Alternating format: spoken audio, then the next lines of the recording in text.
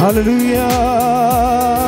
യേശുവേ യേശുവേ ഹല്ലേലൂയ.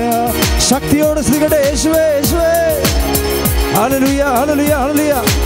യേശുവേ യേശുവേ യേശുവേ സ്തുതിക്കട്ടെ. ഹല്ലേലൂയ ഹല്ലേലൂയ. യേശുവേ യേശുവേ ഹല്ലേലൂയ ഹല്ലേലൂയ ഹല്ലേലൂയ ഹല്ലേലൂയ. ആരാധനയും സ്തുതിയും പുകഴ്ചയും ഉണ്ടായിരിക്കട്ടെ. പരിശുദ്ധപരമായ ദിവ്യകാരുണ്യത്തിന് നേരവും ആരാധനയും സ്തുതിയും ശക്തിയോടെ സ്തുതിക്കട്ടെ. ഹല്ലേലൂയ ഹല്ലേലൂയ ഹല്ലേലൂയ ഹല്ലേലൂയ ഹല്ലേലൂയ ഹല്ലേലൂയ. പരിശുദ്ധ പരമ ദിവ്യകാരുണ്യത്തിന് നേരവും ആരാധനയും സ്തുതിയും പുകഴ്ചയും ഉണ്ടായിരിക്കട്ടെ. പരിശുദ്ധ പരമ ദിവ്യകാരുണ്യത്തിന് നേരവും ആരാധനയും സ്തുതിയും പുകഴ്ചയും ഉണ്ടായിരിക്കട്ടെ.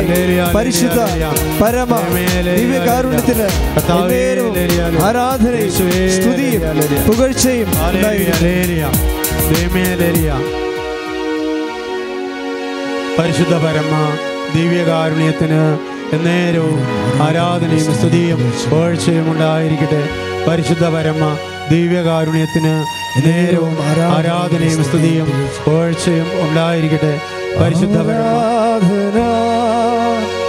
ആരാധന യേശുവേ ആരാധന ആരാധന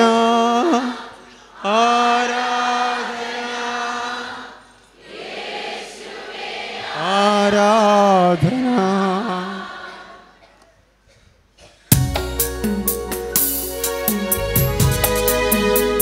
പരിശുദ്ധ പരമ ദിവ്യകാരുണ്യ ഈശോയ്ക്ക് നേരവും ആരാധനയും കർത്താവേ സ്തുതി സ്തുതി സ്തുതി. യേശുവേ മാലാഖമാരുടെ റാണി നിന്നിൽ നിന്നാഗതമായി മണ്ണിൽ രക്ഷകദീപം സ്വസ്തി സ്വർലോകറാണി. മാലാഖമാരുടെ റാണി നിന്നാഗതമായി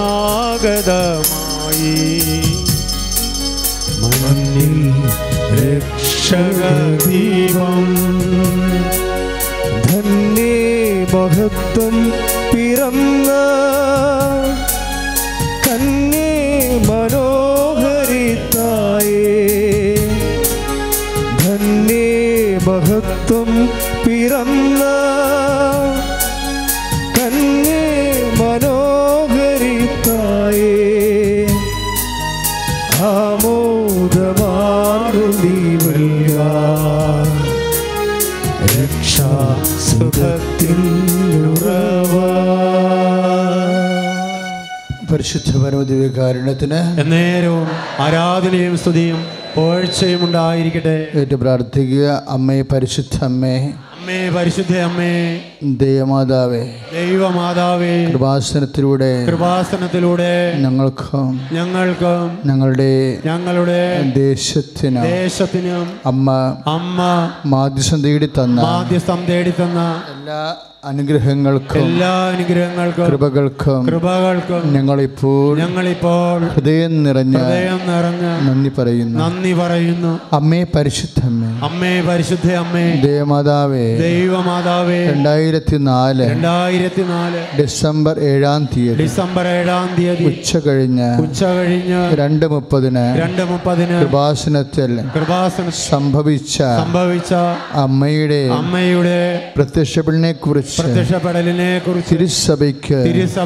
സമർപ്പിച്ചിരിക്കുന്ന പഠനരേഖകളുടെ മേൽ വസ്തുനിഷ്ഠവും ദൈവശാസ്ത്ര വിധിപ്രകാരമുള്ളതുമായ അന്വേഷണ പഠനങ്ങൾ നടത്തി ആ പ്രത്യക്ഷപ്പെടലിലൂടെ പ്രകടമായ ദേവമാതാവിന്റെ പ്രത്യേക കരുതലും സംരക്ഷണവും വെളിപ്പെടുത്തുന്ന പീഡിതരുടെ ആശ്വാസവും പ്രവാചകന്മാരുടെ രാജ്ഞിയും വാഗ്ദാനത്തിന്റെ പേടകവും പ്രപഞ്ച പ്രകൃതിയുടെ മാതാവുമായ പരിശുദ്ധ അമ്മയുടെ ഭക്തി തിരുസഭയിൽ കൂടുതൽ പ്രചരിച്ച് ജീവിതത്തിന്റെ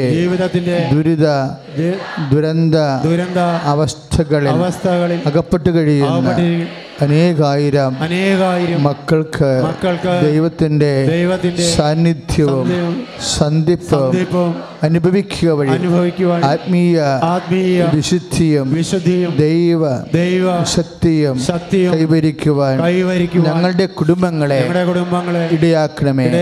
അമ്മേ പരിശുദ്ധമേ, ഭൂസ്വലോകങ്ങളുടെ രാജ്ഞിയായ അങ്ങേക്ക് ഭൗമ സംരക്ഷണത്തിനായി പ്രപഞ്ച പ്രകൃതിയെ തിരുസഭ പ്രതിഷ്ഠിക്കുവാൻ ഈ പ്രത്യക്ഷീകരണം വഴി ഇടയാക്കണമേ.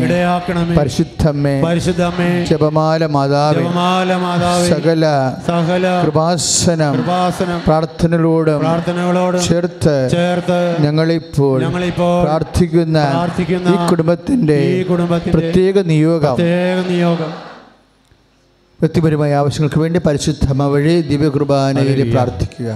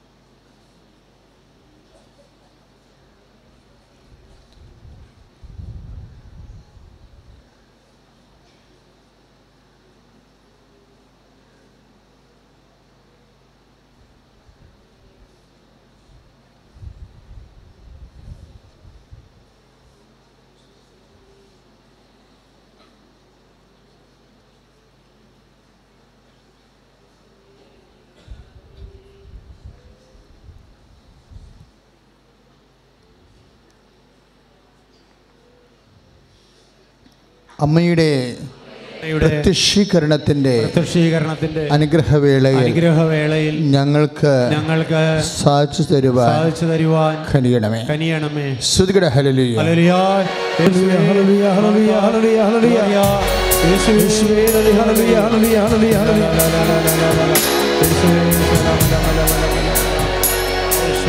ഞങ്ങളും നിന്മക്കളല്ലോ, നിന്റെ യേശുവോടെന്നും ഞങ്ങളും നിന്മക്കളല്ലോ, നിന്റെ യേശുവോടെന്നും കനിവാർന്നു പ്രാർത്ഥിക്കതായി. സ്നേഹം നിറഞ്ഞവൾ നീയേ, കനിവാർന്നു പ്രാർത്ഥിക്കതായി. സ്നേഹം നിറഞ്ഞവൾ നീയേ. Praise the Lord. സ്വസ്ഥമായിരിക്കുക.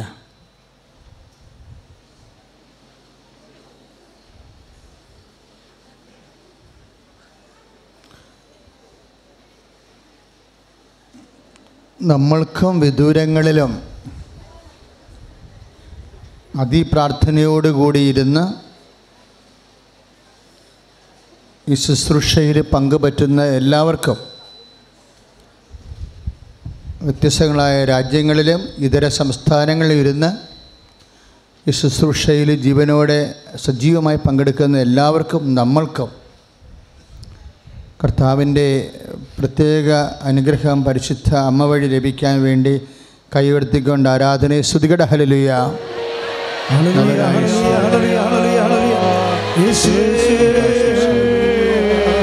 ഇപ്പോൾ ഞങ്ങൾക്ക് സമുദ്രത്തിൻ്റെ അപ്പുറത്ത്, സംസ്ഥാനത്തിൻ്റെ അപ്പുറത്ത് കണ്ണുനീരോടുകൂടി വിവിധ ജില്ലകളിലെ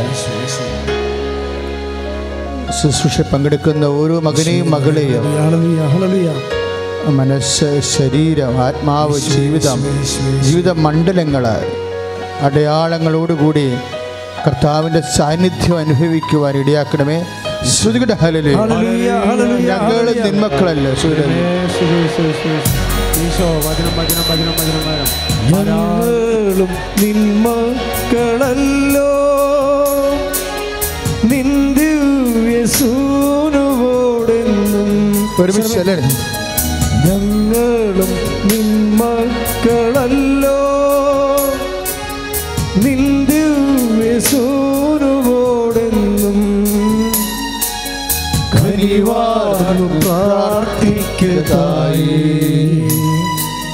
സ്നേഹം നിറഞ്ഞവൾ നീയേ, ഈശോന്റെ അമ്മയോട് നമുക്ക് കനിവാർന്നു പ്രാർത്ഥിക്കതായി. ഇപ്പോൾ ആരാധനയെ മധ്യസ്ഥ വഹിക്കാൻ ആവശ്യപ്പെടുക.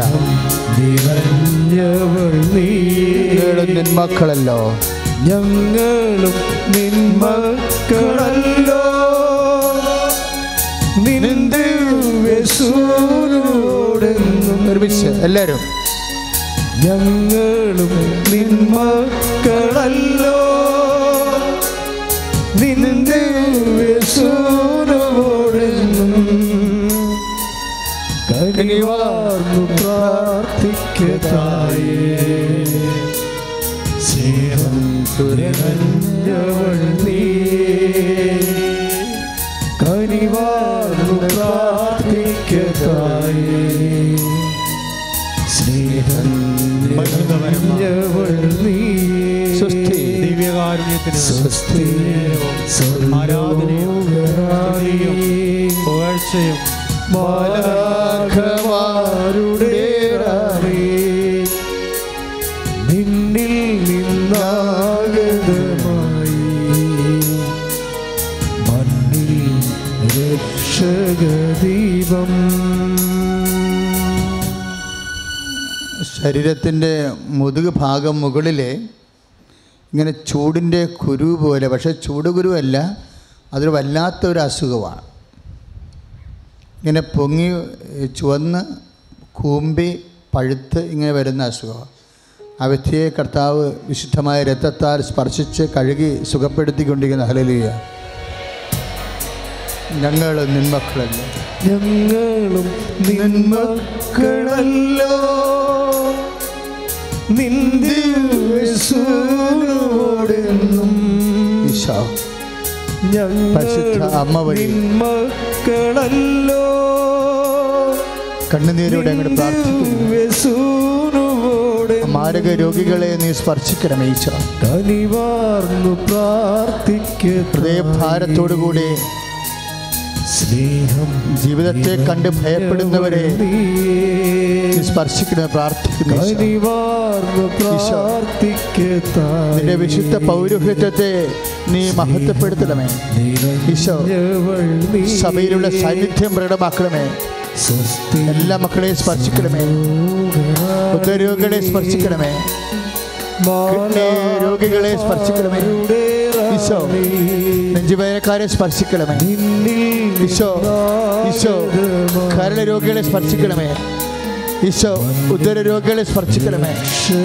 ദൈവത്തിന്റെ ശക്തി, ദൈവത്തിന്റെ ശക്തി തരട്ടെ. ഹല്ലേലൂയ ഹല്ലേലൂയ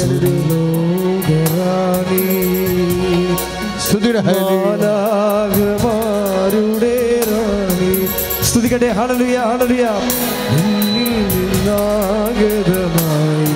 ഈശോ മണ്ണിൽ രക്ഷകദീപം.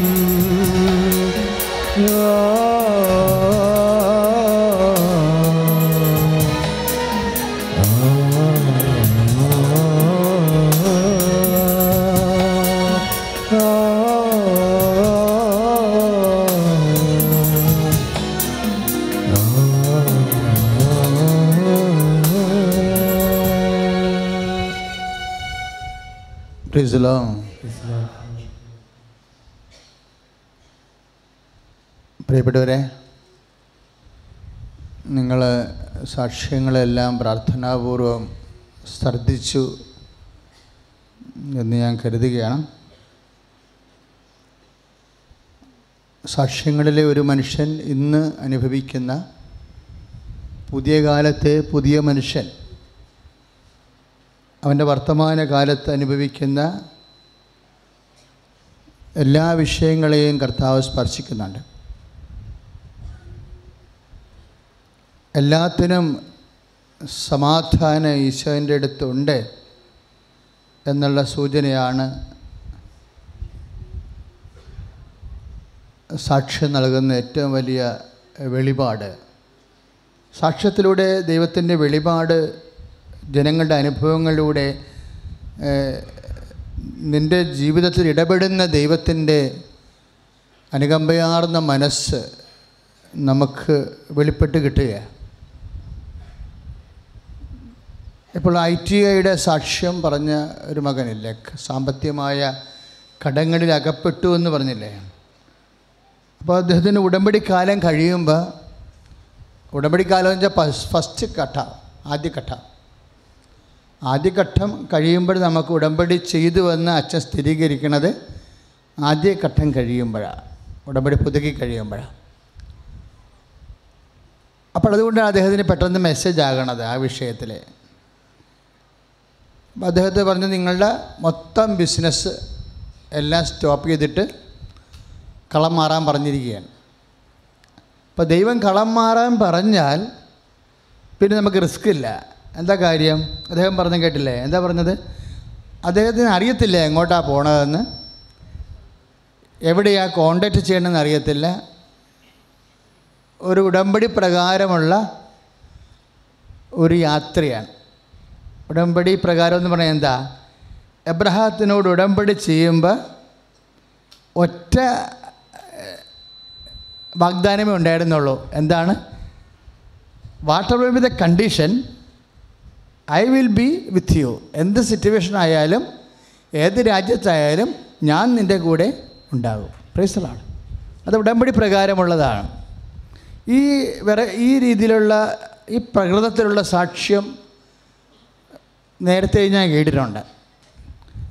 പക്ഷേ ദൈവം അങ്ങനെ സമ്മർദ്ദം ചെയ്തിട്ട് അദ്ദേഹത്തിന് അമ്മ നേരത്തെ പോയി ആ വിഷയമെല്ലാം സെറ്റ് ചെയ്ത് അദ്ദേഹത്തെ പുനഃസ്ഥാപിക്കാൻ നമ്മൾ കാണുന്നുണ്ട്. ഇതൊരു വിശ്വാസയാത്രയാണ്. അതായത് പകുതി നമ്മുടെ അറിവും പകുതി ദൈവത്തിലുള്ള ആശ്രയവുമാണ്. ഇതാണ് ജീവിതയാത്രയുടെ ഇന്ധനം എന്ന് പറയുന്നത്. ഒന്നെന്താണ്? പകുതി എല്ലാ വിഷയത്തെക്കുറിച്ചും പകുതി നമ്മുടെ അറിവ്, പകുതി എന്താ? ദൈവത്തിലുള്ള ആശ്രയം. ഈ ദൈവത്തിൽ പകുതി ആശ്രയിക്കുമ്പോൾ ആണ് നമ്മുടെ വിശ്വാസം എന്തുമാത്രം സത്യസന്ധമാണെന്ന് നമുക്ക് തന്നെ. ഇപ്പോൾ ഓൾറെഡി എല്ലാം റെഡിമെയ്ഡ് ആണെന്നുണ്ടെങ്കിൽ അവിടെ വിശ്വാസത്തിൻ്റെ വിഷയം വരുന്നില്ല. പകുതി എപ്പോഴും അൺസേർട്ടൺ ആയിരിക്കും. നമ്മൾക്ക് അൺസേർട്ടൺ ആണെങ്കിലും പരിശുദ്ധാത്മ പറയും, നീ മുന്നോട്ട് പോയിക്കൊള്ളാൻ പറയും. മോസസിനോടും ദൈവം ഉപയോഗിച്ചിരുന്ന ഭാഷ അതാണ്, നീ മുന്നോട്ട് പോയിക്കൊള്ളുക. അത്യാവശ്യം വേണ്ട കാര്യം ഞാൻ നിൻ്റെ കയ്യിൽ തന്നിട്ടുണ്ട്. അപ്പോൾ മോസസ് പറഞ്ഞു, എൻ്റെ കയ്യിലൊന്നും തന്നില്ല, പിന്നെ നിൻ്റെ കയ്യിലിരിക്കണം എന്താ? ഇതൊരു വടിയാണ്. അപ്പോൾ പറഞ്ഞു, അത് മതി. കടൽ കാണുമ്പോൾ ഞാൻ അടിക്കാൻ പറയും, നീ അടിച്ചാൽ മതി. കടൽ എന്ത് ചെയ്യുമെന്നുള്ള അപ്പം നിനക്ക് മനസ്സിലായിക്കൊള്ളും. ഇതൊരു വിശ്വാസ ഉടമ്പടി എന്ന് പറയുമ്പോൾ പകുതി നമ്മളുടെ അറിവും പകുതി ദൈവത്തിലുള്ള ആശ്രയവുമാണ്. Praise the Lord. ഹല്ലേലൂയ. അപ്പോൾ എന്ത് വിഷയം വേണമെങ്കിലും കർത്താവ് ഇടപെടും. എന്ത് വിഷയം? ഇപ്പോൾ ഒരു മകൻ്റെ സാക്ഷ്യം കേട്ടില്ലേ? ഇപ്പം നിങ്ങൾ ശ്രദ്ധിച്ച് കാണും. ഞാൻ ഇടയ്ക്കൊക്കെ ഈശോയോട് പ്രാർത്ഥിക്കുന്നത് എന്താ? ഈശോ അങ്ങയുടെ വിശുദ്ധ പൗരോഹിത്യത്തെ മഹത്വപ്പെടുത്തണമേ. അത് ഏതോ ഒരു കാലത്ത് പരിശുദ്ധാത്മാവ് എൻ്റെ നാവിൽ തന്ന ഒരു പ്രാർത്ഥനയാണ്. ഞാൻ ഒരിടത്തും കേട്ട് പഠിച്ചതൊന്നുമല്ല. ഒരു പ്രാർത്ഥനയും ഒരിടത്തും കേൾക്കണതല്ല. ഏതെങ്കിലും കാലത്ത് പ്രാർത്ഥനയുടെ ഇടയ്ക്ക് അമ്മ നൽകുന്ന, അമ്മയ്ക്കറിയാം എങ്ങനെയാണ് പ്രാർത്ഥിക്കേണ്ടതെന്ന്. അപ്പോൾ നമ്മളിൽ പരിശുദ്ധാത്മാവ് നിറയുമ്പോൾ, അതായത് ഈ പ്രാർത്ഥനയുടെ ഗുണഭോക്താക്കൾ എന്നതിനേക്കാൾ ഉപരി നമ്മൾ ആത്മാവിൻ്റെ ഗുണഭോക്താക്കളായിട്ട് മാറണം. അതായത് നമ്മുടെ പ്രാർത്ഥനയുടെ ഒരു ലക്ഷ്യം എന്താണ്? ദൈവത്തെ സ്ഥിരമായി നമ്മുടെ കൂടെ സാന്നിധ്യത്തിൽ നിലനിർത്തുകയാണ് പ്രാർത്ഥനയുടെ ultimate aim. Praise the Lord. നിങ്ങളെ ചില സമയത്ത് അറിവില്ലായ്മ കൊണ്ട് ചില സമയത്ത് പ്രാർത്ഥനയുടെ ലക്ഷ്യം ഭൗതികമായ ലക്ഷ്യങ്ങൾ സാധിക്കുക എന്നുള്ള രീതിയിൽ വലിയ പ്രാർത്ഥനകളെ പരിമിതപ്പെടുത്തി കളയും. അപ്പോൾ എൻ്റെ മക്കളൊന്ന് പ്രാർത്ഥിച്ചേ. കർത്താവായ ദൈവമേ, അങ്ങേ അറിയാൻ അങ്ങയുടെ സാന്നിധ്യത്തിൽ നിലനിൽക്കാൻ നിന്റെ മനസ്സറിഞ്ഞ് നിവർത്തിച്ച് നിന്നെ മഹത്വപ്പെടുത്തി നിന്റെ സ്നേഹത്തിന് സാക്ഷിയാകാൻ എന്നെ അഭിഷേകം ചെയ്യണമേ. സ്തുതിക്കട്ടെ. ഹല്ലേലൂയ, ഹല്ലേലൂയ, ഹല്ലേലൂയ, ഹല്ലേലൂയ, ഹല്ലേലൂയ, ഹല്ലേലൂയ, ഹല്ലേലൂയ, ഹല്ലേലൂയ.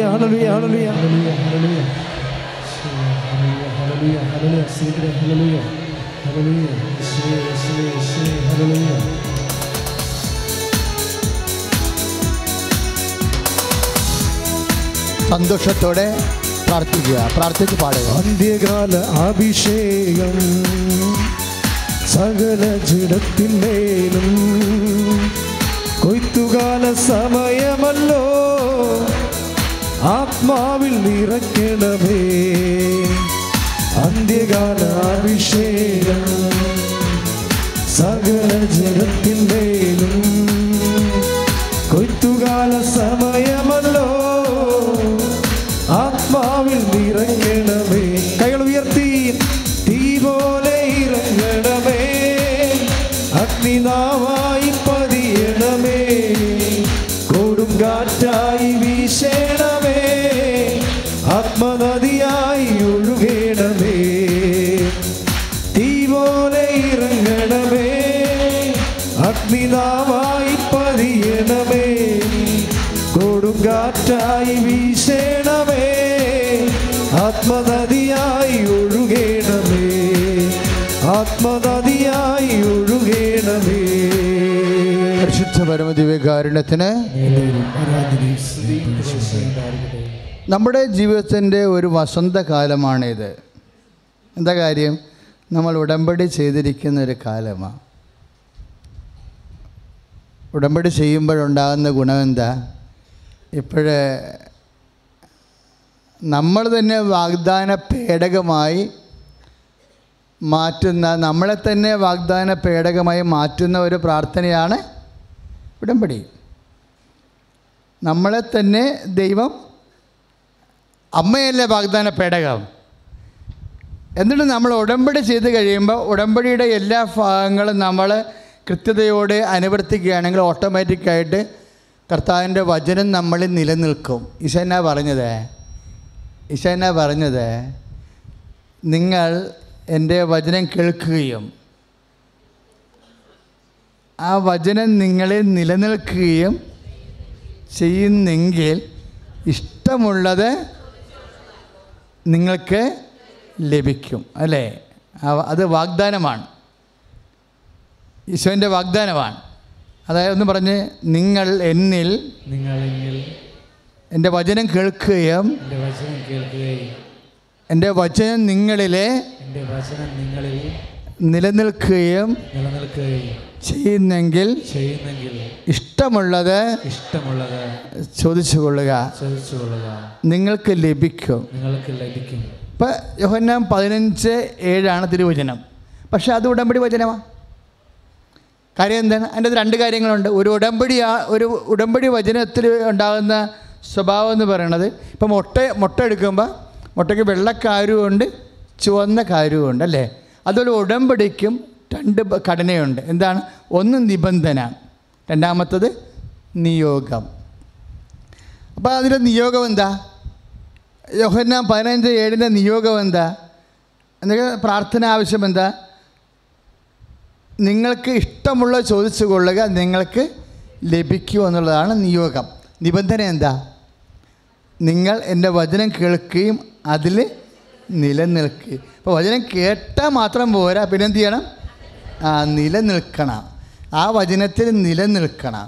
വചനത്തിൽ നിലനിൽക്കുക എന്ന് വെച്ച് കഴിഞ്ഞാൽ വചനം സാക്ഷിക്കുക എന്നതിൻ്റെ അർത്ഥം. എന്തെങ്കിലും ഇഷ്യൂ ഉണ്ടാകുമ്പോൾ വചനം അനുസരിച്ച് മാത്രമേ നമ്മളതിനെ സമീപിക്കാൻ പറ്റത്തുള്ളൂ, അല്ലെങ്കിൽ വചനം നിലനിൽക്കത്തില്ല.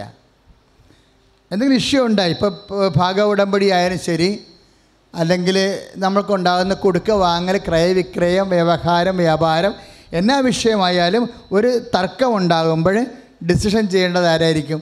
ദൈവത്തിൻ്റെ വചനമായിരിക്കണം തർക്കത്തിൽ തീരുമാനിക്കേണ്ടത്.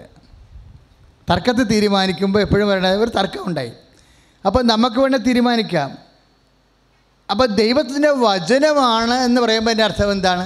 ദൈവത്തിൻ്റെ വചനം എവിടെ നിന്നായിരിക്കും വരണത്? എപ്പോഴും നമ്മുടെ വാക്ക് എവിടെ നിന്നാണ് വരണത്? നമ്മുടെ മനസ്സിൽ നിന്നാണ് വരണത്, അല്ലേ?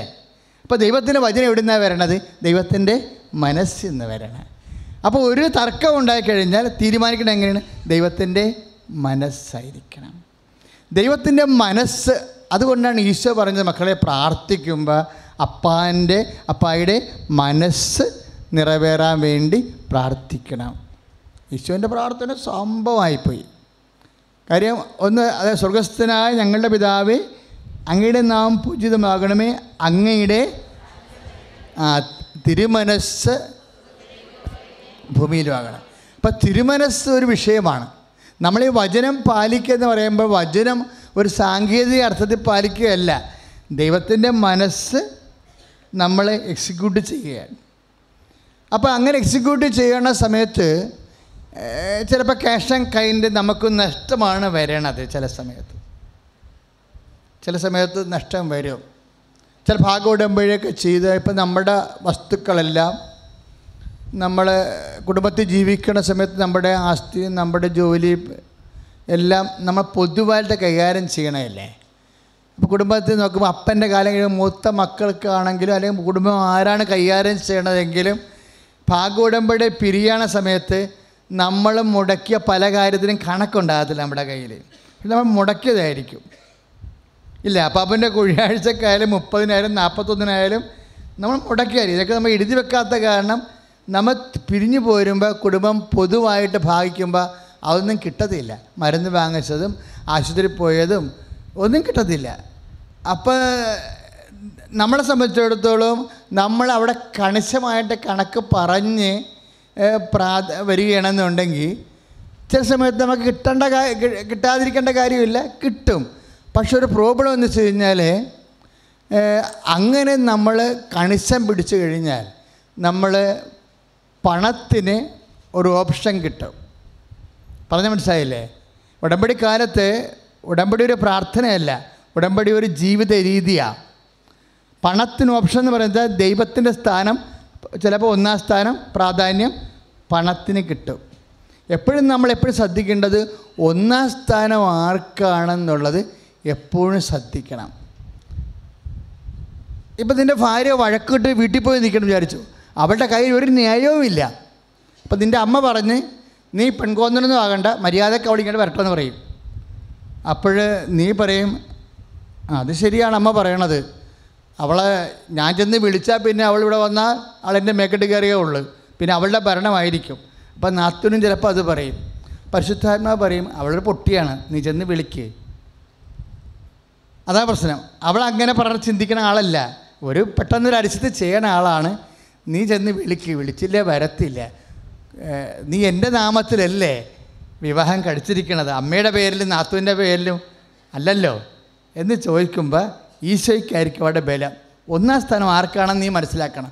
എന്ത് തീരുമാനം എടുക്കുമ്പോഴും 1ാം സ്ഥാനം. നമ്മൾ ജയിക്കണോ തോക്കണോ എന്നല്ല പ്രശ്നം, ദൈവം ജയിക്കുന്നുണ്ടോ എന്നാ പ്രശ്നം. നമ്മൾ ജയിക്കുക തോക്കുക, നമ്മൾ ജയിച്ചാൽ എന്ത് തോറ്റാലെന്ത്, എല്ലാം 70 കൊല്ലം കഴിയുമ്പോൾ കഴിയും. നിത്യത വരെ ഉള്ള ആൾ ജയിക്കുന്നുണ്ടാന്ന് നോക്കണം. അയാളെങ്ങനെ തോക്കുകയാണെങ്കിൽ നമ്മൾ നേരത്തെ തോറ്റതിന് തുല്യമാകും. നമ്മൾ തോറ്റാലും ജയിച്ചാലും 70 കൊല്ലത്തിനപ്പുറത്ത് എന്ത് തോൽവിയും ചെയ്യുമോ? ഒന്നുമില്ല. പക്ഷെ ദൈവം തോക്കുകയാണെങ്കിൽ നിത്യത വരെയാണ് നമുക്കത് വിഷയം വരാൻ പോണത്. അതുകൊണ്ട് 1ാം സ്ഥാനം ആർക്കാണ് കൊടുക്കുന്നത്? ദൈവത്തിനും ദൈവത്തിൻ്റെ വചനത്തിനും പ്രാർത്ഥിക്കുക. കർത്താവായ ദൈവമേ, ജീവിതത്തിലെ തിരഞ്ഞെടുപ്പുകളിലെ ദൈവരാജ്യത്ത് ജീവിക്കാൻ ഒന്നാം സ്ഥാനം ദൈവത്തിന് കൊടുത്തുകൊണ്ട് പ്രവർത്തിക്കുവാൻ എന്നെ അഭിഷേകം ചെയ്യണമേ. സ്തുതിക്കട്ടെ. ഹല്ലേലൂയ.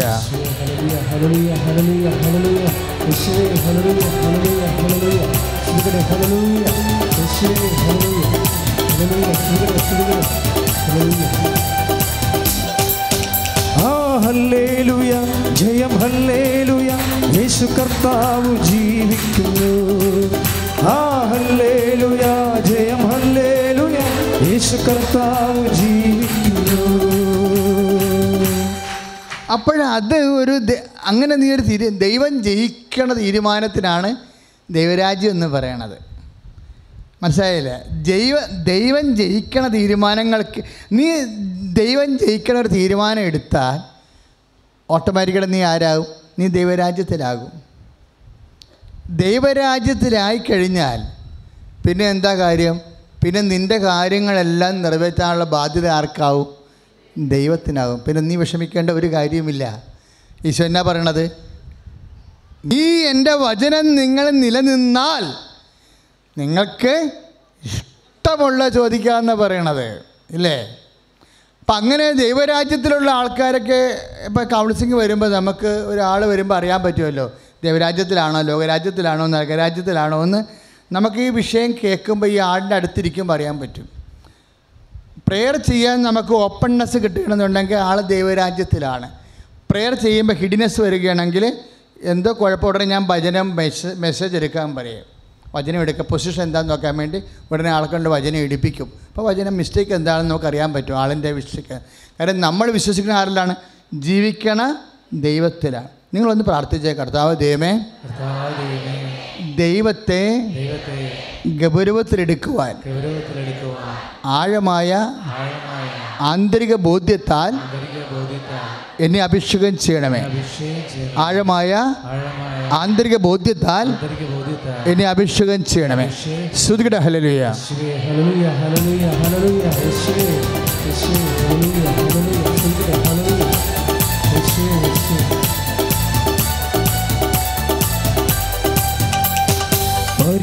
പരിശുദ്ധാത്മാവേ, ശക്തി പകർന്നിടണേ. പരിശുദ്ധാത്മാവേ, ശക്തി പകർന്നിടണേ. അവിടുത്തെ ബലം ഞങ്ങൾക്ക് ആവശ്യമെന്ന് കർത്താവേ നീ അറിയൂ. അവിടുത്തെ ബലം ഞങ്ങൾക്ക് ആവശ്യമെന്ന് കർത്താവേ നീ അറിയൂ. പരിശുദ്ധാത്മാവേ, ശക്തി പകർന്നിടണേ. പരിശുദ്ധ പരമദിവ്യ കാരുണ്യത്തിന് ആരാധനയും സ്തുതിയും പുകഴ്ചയും ഉണ്ടാകട്ടെ. പരിശുദ്ധ പരമദിവ്യ കാരുണ്യത്തിന് ആരാധനയും സ്തുതിയും പുകഴ്ചയും ഉണ്ടാകട്ടെ. എന്താണ് അച്ഛൻ പറഞ്ഞെന്നറിയാവോ? ദൈവവചനത്തിന് നമ്മൾ കീഴ്പ്പെടുകയും ദൈവരാജ്യത്തിൻ്റെ രീതി അനുസരിച്ചുകൊണ്ട് നമ്മളുടെ ഇടപാടുകളെല്ലാം പുനഃക്രമീകരിക്കുകയും ചെയ്യുമ്പോൾ നമ്മൾ ദൈവരാജ്യത്തിലാകും. ഇപ്പോഴെന്താ പ്രശ്നം വെച്ച് കഴിഞ്ഞാൽ ദൈവരാജ്യത്തിലായിക്കഴിഞ്ഞാൽ പിന്നെ ഉണ്ടാകുന്ന ഗുണം എന്താ? ദൈവത്തിന് എനിക്ക് പലപ്പോഴും തോന്നിയിട്ടുണ്ടേ, ഈ ആൾക്കാർക്ക് വരുന്ന ഒരു അപകടം എന്താണെന്നറിയാവോ? ഇവർ ചില കാര്യത്തിൽ ദൈവത്തിലും ചില കാര്യത്തിൽ ലോകത്തിലും ചില കാര്യത്തിൽ പിശാചിലും മാറി മാറി ഓപ്ഷൻ വെക്കുന്നുണ്ട്. മനസ്സിലായില്ല? അത് വളരെ ശ്രദ്ധിക്കണം. അതായത് നമ്മുടെ ഓപ്ഷൻ, നമ്മുടെ തിരഞ്ഞെടുപ്പ് എവിടെയാണെന്ന് നോക്കണം. ചില കാര്യത്തിൽ ദൈവത്തിന് ഇതിന് പറയും, ദൈവത്തിന് പറ്റാവുന്ന കാര്യത്തിന് ദൈവത്തിന്. ഇപ്പോൾ ഒരു ഗുണ്ടായുസം കൊണ്ട് നിങ്ങളുടെ വീട്ടുകാർ ചിലപ്പോൾ കൊട്ടേഷൻ ഗ്രൂപ്പിന് കൊടുത്തെന്ന് വിചാരിച്ചോ? ഋഷിത്ത അത് തർക്കമുണ്ടായി. നിങ്ങൾക്ക് അവരെ ചെന്നപ്പോൾ എന്താടാന്നൊക്കെ പറഞ്ഞുകൊണ്ട് കത്തിയൊക്കെ ചൊറിക്കൊണ്ട് മുണ്ടൊക്കെ കയറ്റി കുത്തി നിക്കറൊക്കെ കാണിച്ചുകൊണ്ടിരിക്കുന്ന പാർട്ടിയില്ലേ? അപ്പോഴവർ പറയും, പിന്നെ മര്യാദക്ക് ആ കേസ് സെറ്റാക്കിയേക്കണേ, കൊട്ടേഷനാണെന്ന് പറയും. അപ്പം നീ എന്ത് പറയും? നീ ഇപ്പോൾ പോയിക്കോ, നിന്നേക്കാൾ വലിയ കൊട്ടേഷൻ കളിച്ച ആളാണ് ഞാൻ, നമുക്ക് ഈ വിഷയം ഇവിടെ സംസാരിക്കണ്ടെന്ന് പറയും. എന്താ കാര്യം? ഇവൻ കൊട്ടേഷൻ കൊടുക്കുമ്പോൾ ഞാനും കൊട്ടേഷൻ കൊടുക്കുന്നതായി പറയണത്. ഉമ്മാക്കി കാണിച്ച് എന്നെ വരട്ടണ്ട, അത് കയ്യിരിക്കട്ടെ എന്ന് പറയും ഈ സാധനം. അപ്പോൾ ഇങ്ങനെ കൊട്ടേഷൻ പാർട്ടിയൊക്കെ വരുന്ന സമയത്ത് നമ്മളും കൊട്ടേഷനിലേക്ക് പോകും. അതിനാണ് ചില കാര്യം ദൈവവും ചില കാര്യത്തിന് പിശാചും. ഓരോ വിഷയം വരണതാണ്, ഓരോ വിഷയം. ജീവിതത്തിൻ്റെ കാര്യങ്ങൾ വരുമ്പോൾ ചില കാര്യത്തിന് ലോകം വരും. ലോകാരൂപിയെ കൊണ്ട് തന്നെ കൈകാര്യം ചെയ്യാൻ പറ്റുമെന്ന് നോക്കും. ഇവനൊക്കെ വേണ്ടി പ്രാർത്ഥിച്ചിട്ട് കാര്യമൊന്നുമില്ല. ഇവൻ്റെയൊക്കെ സ്വഭാവം അനുസരിച്ചുള്ള മറുപടി കൊടുക്കണം. അപ്പോൾ വിഷയം മാറി ലോകരാജ്യത്തിലായിപ്പോയി. അതായത് ഫുൾ ആൻഡ് ഫുൾ ദൈവത്തെ കൊണ്ട് തന്നെ ചെയ്യാൻ വേണ്ടി ഒരു തീരുമാനം എടുക്കണം. മനുഷ്യനുണ്ടാകുന്ന ആധ്യാത്മിക അപകടങ്ങളുടെ ഏറ്റവും ഇതാണ്. കാര്യം വിഷയം കൈകാര്യം ചെയ്യും, പക്ഷേ കുറച്ച് ദൈവിക കാര്യങ്ങൾ, കുറച്ച് മാനുഷിക കാര്യങ്ങൾ, കുറച്ച് പൈശാചിക കാര്യങ്ങളായിട്ട് വെറൈറ്റി ആയിട്ട് ഇങ്ങനെ തിരിക്കും ആൾക്കാർ ഓരോ കാര്യത്തിന്. അപ്പോൾ നിങ്ങളെപ്പോഴും പ്രാർത്ഥിക്കണം, കർത്താവേ നിൻ്റെ തിരുമനസ്സനുസരിച്ച് തന്നെ എല്ലാം ചെയ്യാൻ. കാര്യം ഈശോനെക്കുറിച്ച് പറഞ്ഞാൽ എന്താണെന്നറിയാമോ?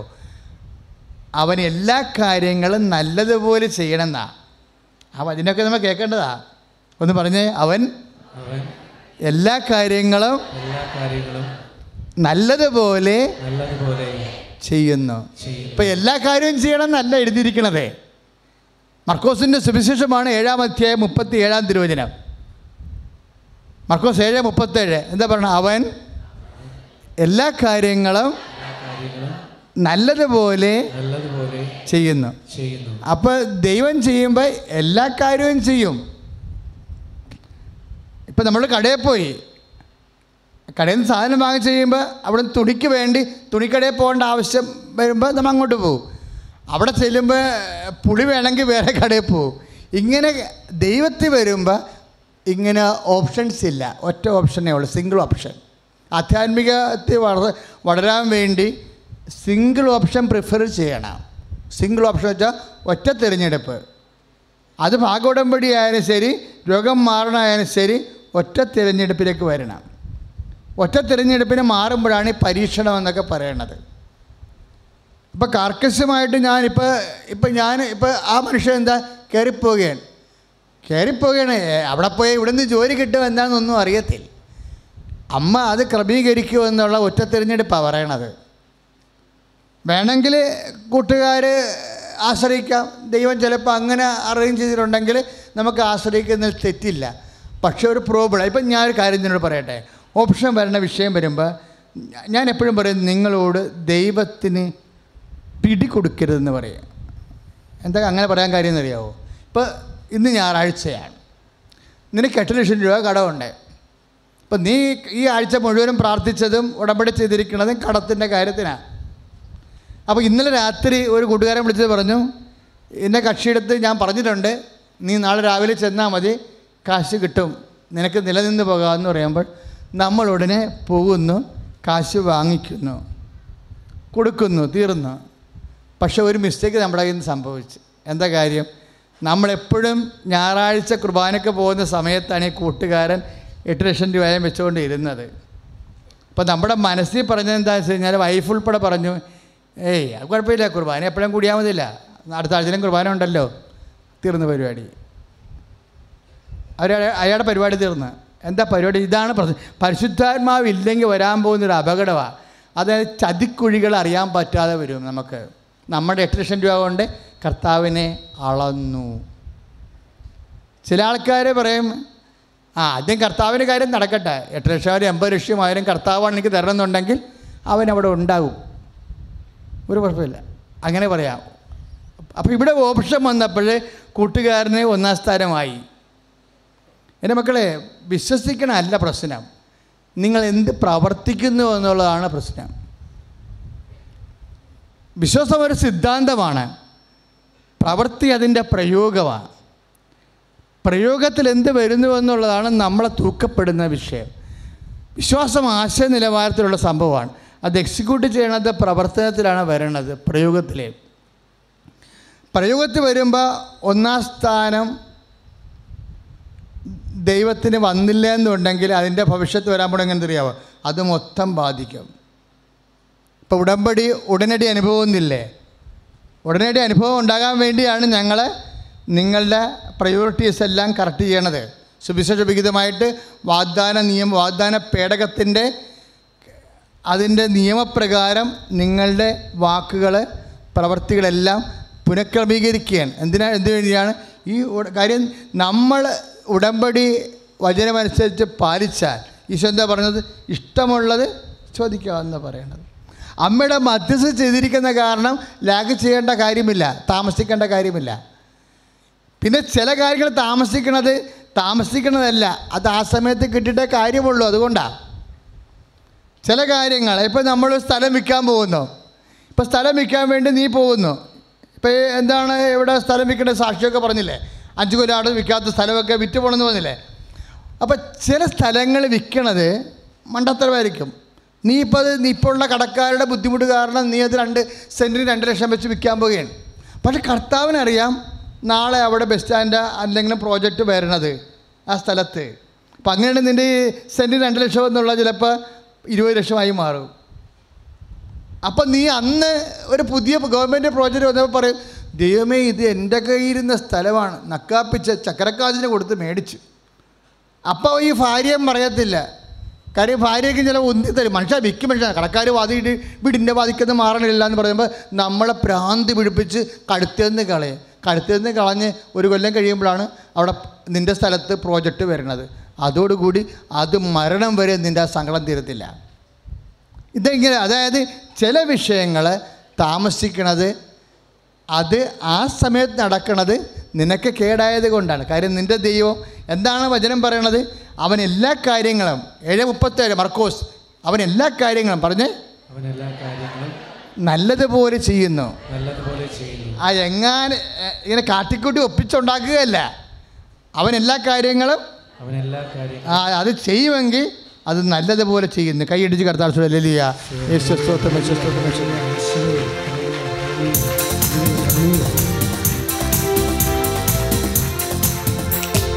ഹല്ലേലൂയ, ജയം ഹല്ലേലൂയ, യേശു കർത്താവ് ജീവിക്കുന്നു.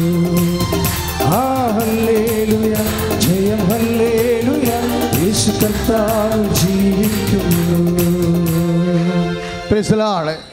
ഈ എല്ലാ കാര്യങ്ങളെന്ന് പറയുന്നത് ഈശോൻ്റെ കാലത്ത് തുടങ്ങിയ ഒരു ദൈവിക നടപടി അല്ല. ദൈവവും മനുഷ്യനുമായിട്ട് ഇടപെട്ട് ഉടമ്പടി ഉണ്ടായ കാലം മുതൽ തന്നെ ദൈവത്തിൻ്റെ ഒരു നിലപാടാണ്. എബ്രഹാത്തിനോട് ഉടമ്പടി ചെയ്തിട്ട് ഉടമ്പടി പ്രകാരം എബ്രഹാം ഇവിടെ ജീവിച്ച് എബ്രഹാം പിരിഞ്ഞു പോകുമ്പോൾ എബ്രഹാത്തിനെക്കുറിച്ചുള്ള അന്തിമ നോട്ടുകൾ മോസസ് എഴുതും. ഉൽപ്പത്തി പുസ്തകത്തിൽ തന്നെ എഴുതണത് എന്താ പറയണത്? ദൈവം എബ്രഹാത്തിന് എല്ലാ കാര്യങ്ങളും നല്ലതുപോലെ ചെയ്തെന്ന്. ഉൽപ്പത്തി പുസ്തകം 24-ാം അധ്യായം 1-ാമത്തെ വാക്യമാണ്. ഉൽപ്പത്തി പുസ്തകം 24-ാം അധ്യായം 1-ാമത്തെ വാക്യമാണ്. അതായത് എബ്രഹാത്തിൻ്റെ എല്ലാ കാര്യങ്ങളിലും ദൈവം അവനെ അനുഗ്രഹിച്ചു വന്ന്. Praise the Lord. ഹല്ലേലൂയ. അപ്പോൾ എല്ലാ കാര്യങ്ങളും നിസ്സാരമല്ല. നമ്മുടെ ജീവിതത്തിലെ വിദ്യാഭ്യാസം ആയാലും ശരി, പരീക്ഷ ആയാലും ശരി, IELTS ആയാലും ശരി, അതുപോലെ വസ്തു വിൽപ്പനയായാലും ശരി, എല്ലാ കാര്യങ്ങളാണ് കവർ ചെയ്യണത് ദൈവം. അതുകൊണ്ടാണ് ഉൽപ്പത്തി 24:1 പറയണത്. എന്താണ്? ദൈവം എല്ലാ കാര്യങ്ങളിലും എബ്രാഹത്തെ അനുഗ്രഹിച്ചു. അതിൻ്റെ അർത്ഥം എന്താണ്? നീ പകുതി കാര്യങ്ങൾക്ക് വേറെ ഓപ്ഷൻ വെക്കേണ്ട കാര്യമില്ലെന്ന്. പകുതി കാര്യത്തിന് വേറെ ഒരു തിരഞ്ഞെടുപ്പ് വെക്കരുത്. ദൈവത്തെ തന്നെ തിരഞ്ഞെടുക്കണം.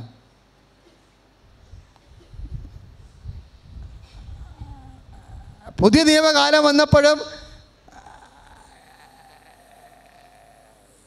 ഈശോ അല്ലേ പുതിയ നിയമത്തിലെ ദൈവത്തിൻ്റെ സ്ഥാനത്ത് നിൽക്കണത്, പുത്രൻ തമ്പുരാൻ.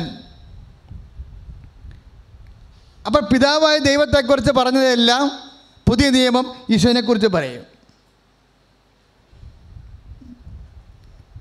എന്താ പുതിയ നിയമം ഈശോനെക്കുറിച്ച് പറയണത്? ഈശോ എല്ലാമാണെന്ന് പറയും. ആരാ പറയണേ? പൗലോസ് അപ്പോസ്തലൻ. എവിടെയാ പറയണേ? കൊളോസ്യ ലേഖനം 3-ാം അധ്യായം 11-ാം വാക്യം. യേശുക്രിസ്തു എല്ലാമാണ്. ഏറ്റു പറഞ്ഞേ, എന്നിട്ട് പറഞ്ഞേ,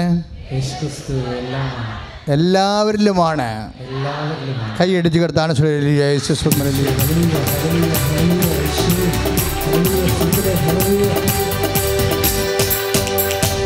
യേശുക്രിസ്തുവെന്നും ജീവിക്കുന്നു, തിരുവോസ്തിയിൽ ജീവിക്കുന്നു.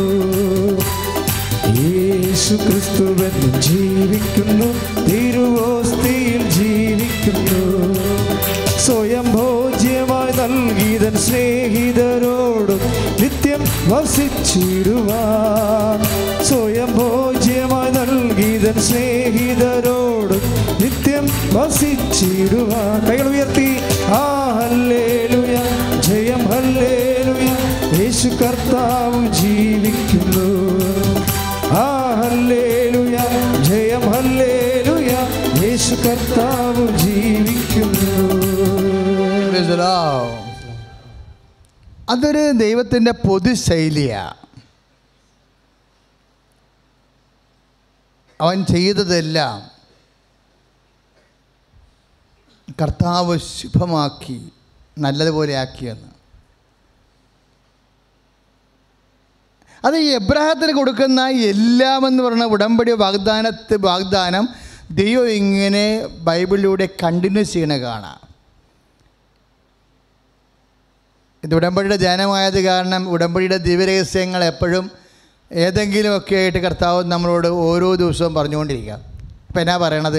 ഉടമ്പടി ദൈവത്തിൻ്റെ ഒരു അഷുറൻസാണ്, വാഗ്ദാനമാണ്. അതിങ്ങനെ പാലിച്ചുകൊണ്ടേയിരിക്കും. അവൻ്റെ എല്ലാ കാര്യങ്ങളും ദൈവം ശുഭമാക്കി. ജോസഫിനെക്കുറിച്ച് പറയണതാണ് 39-ാമത്തെ അധ്യായത്തിൽ, ഏതാണ്ട് 23-ാമത്തെ തിരുവചനത്തിൽ ജോസഫിനെ ദൈവം അവൻ്റെ എല്ലാ കാര്യങ്ങളും ശുഭമാക്കി. എല്ലാ കാര്യങ്ങളും ഇങ്ങനെ വരുന്നുണ്ട്. അപ്പം 6 കാര്യങ്ങൾ ഉടമ്പടി ചെയ്യുമ്പോൾ 6-ന് 9 സാക്ഷ്യം പറഞ്ഞ ആൾക്കാരെ ഞാൻ കേട്ടിട്ടുണ്ട്. എന്നിട്ട് അവർ പറയും ഈ 3 കാര്യം ഉടമ്പടി ഇല്ലാത്തതാണെന്ന് പറയും. ഈ 3 കാര്യം ഉടമ്പടി ഇല്ലാത്തതാണ്. അപ്പോൾ അവിടെ 3 കാര്യം എന്തായിരുന്നു? ഉടമ്പടി ഉള്ള 3 കാര്യം എന്താ? അത് വേറെ ആൾക്കാർക്ക് വേണ്ടി അവർ ചെയ്ത ഉടമ്പടിയാണ്. വേറെ ആൾക്കാർക്ക് വേണ്ടി ഉടമ്പടി ചെയ്യുന്ന ആൾക്കാരുണ്ട്, പക്ഷെ അവർക്ക് വേണ്ടി പ്രാർത്ഥിക്കത്തില്ല. ഇവിടെ പുസ്തകത്തെ സ്ഥലമുള്ളത് കാരണം എഴുതി ചേർത്ത് വെച്ചേക്കേ ഉള്ളൂ, പ്രാർത്ഥിക്കത്തില്ല. ചില ആൾക്കാരെ പ്രാർത്ഥിക്കും.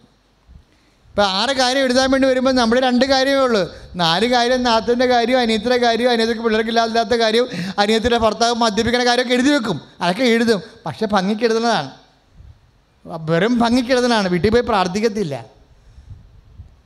അങ്ങനെ വരുമ്പോൾ വിഷയമുണ്ടാവും. ചില ആൾക്കാർ ഞാൻ 6 കാര്യം എഴുതിയിട്ടുണ്ടല്ലോ, അത് അനിയത്തിൻ്റെ ഭർത്താവിൻ്റെ മദ്യപാനം ഉണ്ടല്ലോ എന്ന് വിചാരിച്ചുകൊണ്ട് അവന് വേണ്ടി പ്രാർത്ഥിക്കും. അത് സിൻസിയറാണ്. അങ്ങനെ സിൻസിയറായിട്ട് പ്രാർത്ഥിക്കുമ്പോൾ എന്ത് വരുമെന്നറിയാമോ? ദൈവം വേറെ അഡീഷണൽ ഗിഫ്റ്റ് കൊടുക്കും. കാര്യം ഈ എഴുതി വെക്കുമ്പോൾ ഒരു ഡിസ്റ്റർമെൻ്റ് പ്രശ്നമുണ്ട്.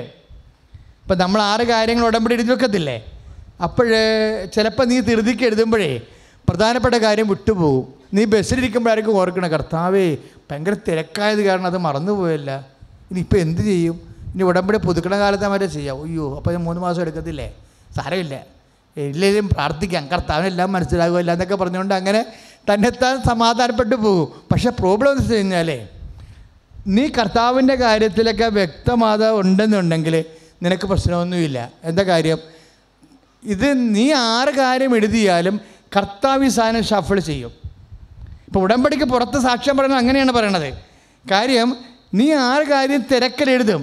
ചിലപ്പോൾ തിരഞ്ഞെടുക്കുന്നതിന് ചിലപ്പോൾ ഏറ്റവും അത്യാവശ്യമുള്ള കാര്യം നീ ചിലപ്പോൾ എഴുതി കാണത്തില്ല, ചിലപ്പോൾ അത് അവസാനമായി പോകും. കർത്താവ് നോക്കുമ്പോൾ അറിയാം ഇവർക്ക് ഇത് കിട്ടിയിട്ട് വേണം അത് കിട്ടാൻ. അതുകൊണ്ട് കർത്താവ് അത് ക്രമീകരിക്കുന്നതാണ്. കാരണം വെച്ചാൽ ഉടമ്പടി പുറത്തുള്ള കാര്യവും ചെയ്യും. അപ്പം ഞാനും പുറത്തുള്ള കാര്യം ഉടമ്പടി സാക്ഷ്യം പറയുമ്പോൾ ഞാൻ ശ്രദ്ധിക്കും. കൗൺസിലിംഗ് വരുമ്പോൾ ഞാൻ ശ്രദ്ധിക്കും. അപ്പോൾ ഞാൻ നിങ്ങൾ എഴുതി വെച്ച കാര്യങ്ങൾ എന്താണെന്ന് ചോദിക്കും. കാര്യം പുറത്തുള്ള കാര്യം ഇപ്പോൾ ഈശോ നടത്തി തന്നിരിക്കുന്നത് നടന്നില്ല എന്നുണ്ടെങ്കിൽ ഈ ഉടമ്പടി പറഞ്ഞിരിക്കുന്ന കാര്യം തന്നിട്ട് കാര്യമില്ല. ഇപ്പം നമ്മൾ ചോറ് വിളമ്പിത്തരാൻ വേണ്ടി ആദ്യം നിങ്ങളുടെ എന്താ വേണ്ടത്? പാത്രം വേണം ഇല്ലേ? ചിലപ്പോൾ കർത്താവ് ആദ്യം പാത്രമായിരിക്കും ഇഷ്യൂ ചെയ്യണത്, പിന്നെ ആയിരിക്കും ഭക്ഷണം ഇഷ്യൂ ചെയ്യണത്. പക്ഷേ ഭക്ഷണത്തിൻ്റെ കാര്യം പാത്രത്തിൻ്റെ കാര്യം ചിലപ്പോൾ നീ എഴുതി കാണത്തില്ല. ഈ വിഷയമാണ് ഇങ്ങനെ വരണത്. അപ്പം അങ്ങനെ വേണ്ട. ചിലപ്പോൾ നീ സ്ഥലം എഴുതി കാണത്തില്ല, വീടെന്നേ എഴുതി കാണത്തുള്ളൂ. അപ്പോൾ നീ വിചാരിക്കണത് എന്താണ്? സ്ഥലം വീട്ടിലുണ്ടല്ലോ, അപ്പം തരുമല്ലോ എന്നാണ്. പക്ഷെ കർത്താവിൻ്റെ മനസ്സിരിക്കണത് എന്താണ്? 10 കൊല്ലം കഴിഞ്ഞാൽ നീ ഇവിടെ താമസിക്കണില്ല, അപ്പോൾ ഈ സ്ഥലം കൊണ്ട് നിനക്ക് പ്രയോജനമില്ല. അത് കാരണം സ്ഥലം നിനക്ക് വേറെ എവിടെയെങ്കിലും അറേഞ്ച് ചെയ്ത് തരുമ്പോൾ ഉടമ്പടിക്കാലം നീ വളരെ ശ്രദ്ധിക്കണം. കാര്യം ദൈവത്തിൻ്റെ ബുദ്ധിയിലാണ് വർക്ക് ചെയ്യണത്, നിൻ്റെ കണക്കുകൂടലല്ല വർക്ക് ചെയ്യണത്. അപ്പോൾ എന്തെങ്കിലും നിങ്ങൾക്ക് അതിന് സംശയം വരുമ്പോൾ നിങ്ങൾ എന്നോട് ചോദിക്കണം, അച്ഛാ ഇന്നതാണല്ലോ അച്ഛാ സംഭവിച്ചതെന്ന്. അതിനാണ് കൗൺസിലിംഗ് വെച്ചിരിക്കുന്നത്. നിങ്ങൾ കൗൺസിലിംഗ് ഉൾപ്പെടെയുള്ള കാര്യം കാണാൻ വേണ്ടിയാണ് ഉപയോഗിക്കണം. അങ്ങനെയല്ല, ഉടമ്പടി മുന്നോട്ട് പോകുമ്പോൾ, ഉടമ്പടി പുതുക്കി കഴിയുമ്പോൾ എവിടെയെങ്കിലും ഒരു കൺഫ്യൂഷൻ വരുമ്പോൾ ഒന്ന് ഡിസ്കസ് ചെയ്യാൻ വേണ്ടി, ചിലപ്പോൾ പണമൊക്കെ കൊടുക്കേണ്ടി വരികയാണെന്നുണ്ടെങ്കിൽ ഒന്ന് ഡിസ്കസ് ചെയ്യാൻ വേണ്ടിയാണ് കൗൺസിലിംഗ് വെച്ചിരിക്കുന്നത്. അതിപ്പോൾ അച്ഛനെ തന്നെ കാണണമെന്നൊരു നിർബന്ധവും ഇല്ല. ഇവിടുത്തെ സീനിയേഴ്സ് കൗൺസിലേഴ്സിനെ കണ്ടാലും മതി. അപ്പോൾ അവർ വന്ന് എന്നോട് പറയും, അച്ഛാ ഇങ്ങനെ ഇഷ്യൂ ഉണ്ട്, വാട്ട് ടു ഡു എന്ന് ചോദിച്ചു കഴിഞ്ഞാൽ അവർക്കത് പിടിയിട്ടില്ലെങ്കിൽ ഞാനത് പറഞ്ഞു കൊടുക്കും എന്താ ചെയ്യേണ്ടതെന്ന്. കാര്യം ഉടമ്പടി വെച്ച കാര്യമ്പോൾ ഞങ്ങൾക്ക് അതിൻ്റെ ഉത്തരവാദിത്വം ഉണ്ട് ആ വിഷയത്തിൽ. പക്ഷേ നിങ്ങളുടെ കാര്യം നിങ്ങൾ കറക്റ്റ് ചെയ്യണം. അച്ഛൻ നോക്കണം നിങ്ങൾ ഉടമ്പടി ഉഴപ്പിയോ എന്ന് മാത്രമേ നോക്കത്തുള്ളൂ. പ്രാർത്ഥന മുടക്കിയോ പ്രേക്ഷിത പ്രവർത്തനം കുറഞ്ഞോ ഉടമ്പടി പുതുക്കിയതിന് ശേഷം പിന്നെ പ്രാർത്ഥനയ്ക്ക് വന്നില്ലേ, പത്രം വാങ്ങിച്ചില്ലേ, ഇങ്ങനെ കുറച്ച് കാര്യങ്ങളുണ്ട്. അതൊക്കെ നിങ്ങളുടെ സത്യസന്ധതയെ ബാധിക്കുന്ന വിഷയങ്ങളാണ്. അതൊക്കെ ചില ആൾക്കാർ ഉടമ്പടി പുതുക്കി കഴിഞ്ഞാൽ പിന്നെ വരത്തില്ല. നാത്തുവിനെ വിട്ട് അത് ഭാരം കൊടുത്ത് വിട്ടിട്ട് തേന് വാങ്ങിക്കും, ഒലിവെണ്ണയൊക്കെ മേടിക്കണ പണ്ടാര കള്ളികളുണ്ട്. അപ്പോൾ അതൊക്കെ നമ്മുടെ പണി കിട്ടും. അതൊക്കെ 8ൻ്റെ പണി കിട്ടാൻ സാധ്യതയുണ്ട്. അങ്ങനെ ചെയ്യരുത്. നമ്മളാണ് ഉടമ്പടി ചെയ്തിരിക്കുന്നത്. നേർച്ച വസ്ത്രം അടിച്ചു മാറ്റാൻ വേണ്ടി ആരും കൊടുത്ത് വിട്ടിട്ട് ഒരാൾ കൊണ്ടുവന്ന് തരും, ഒരാൾ കൊണ്ടുവന്ന് നമുക്ക് കൊടുക്കാൻ പറയും. അപ്പോൾ അവരുടെ പേര് ചിലപ്പോൾ തിരക്കിൻ്റെ ഇവിടെ പേരൊക്കെ തിരക്കത്തില്ല. അങ്ങനെ ചെയ്യരുത് ശരിക്കും പറഞ്ഞാൽ. അങ്ങനെ അതായത് ആ പ്രാർത്ഥന മക്കൾ ഒരു മാസത്തത് ഉടമ്പടി പുതുക്കിയാലും പ്രാർത്ഥന മുടക്കരുത്. കാര്യം വെച്ച് കഴിഞ്ഞാൽ കർത്താവ് പ്രത്യക്ഷപ്പെട്ട, മാതാവ് പ്രത്യക്ഷപ്പെട്ട ഇടത്തിലാണ് നിന്നോട് പ്രാർത്ഥനയ്ക്ക് വരാൻ പറഞ്ഞിരിക്കുന്നത്. ചിലപ്പോൾ ഇവിടെ വെച്ചായിരിക്കും ചിലപ്പോൾ ഒരു തീരുമാനം ആ വിഷയത്തിൽ ഉണ്ടാകണത്. സുദുഡ ഹല്ലേലൂയ. ഹല്ലേലൂയ ഹല്ലേലൂയ ഹല്ലേലൂയ ഹല്ലേലൂയ ഹല്ലേലൂയ. ആവേ ആവേ ആവേ മരിയ,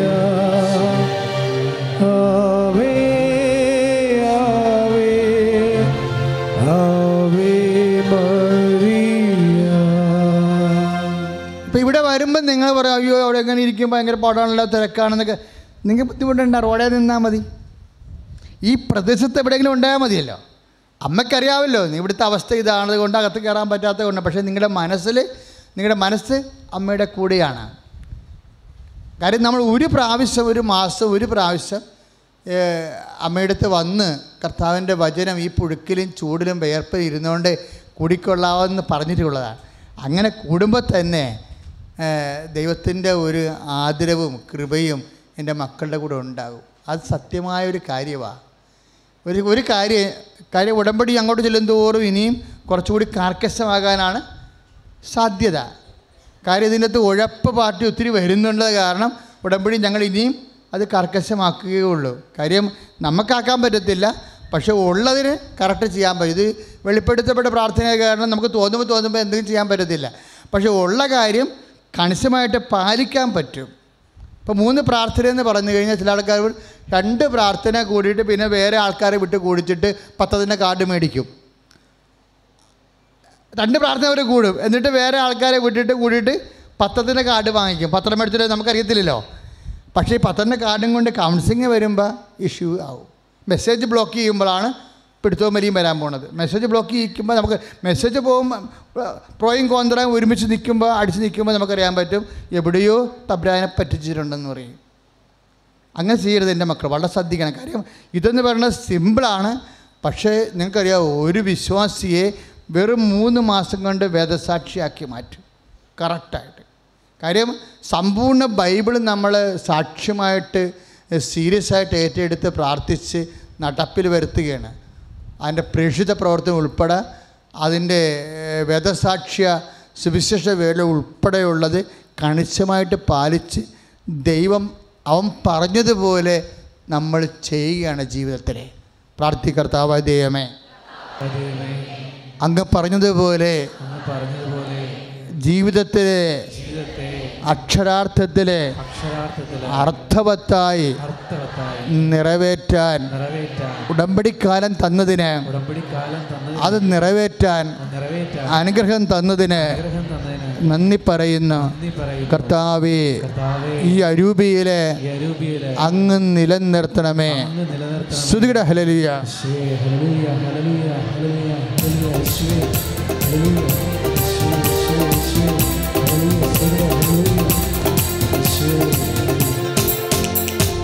അനുഗ്രഹത്തിൻ അധിപതിയെ അനന്തകൃപാ പെരുന്നതിയെ, അനുഗ്രഹത്തിൻ അധിപതിയെ അനുദിനം നിൻ പാദഗതിയെ, അടിയനുദിൻ കൃപമതിയെ, അനുഗ്രഹത്തിൻ അധിപതിയെ അനന്തകൃപാ പെരുന്നതിയെ.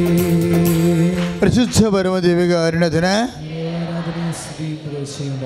പരിശുദ്ധ പരമദിവ്യകാരുണ്യത്തിന്, പരിശുദ്ധ പരമദിവ്യകാരുണ്യത്തിന് നന്നായ സ്തുതികട. ഹല്ലേലൂയ,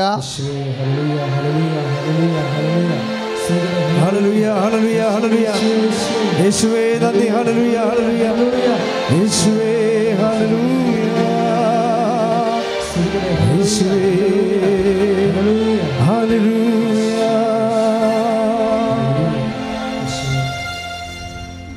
പ്രിയപ്പെട്ടവരെ, ഈശോയിലെല്ലാം നിൻ്റെ ജീവിതത്തിൻ്റെ എല്ലാ വിഷയങ്ങളും മറ്റൊരുവനിലും ഈ ആധ്യാത്മിക ജീവിതത്തിൻ്റെ ഏറ്റവും ഗൗരവതരമായ ചില മർമ്മങ്ങളാണ് അച്ഛനിലൂടെ ഇപ്പോൾ ഈശോ നിങ്ങളോട് പറഞ്ഞുകൊണ്ടിരിക്കുന്നത്. അതിൻ്റെ തത്വം എന്താ?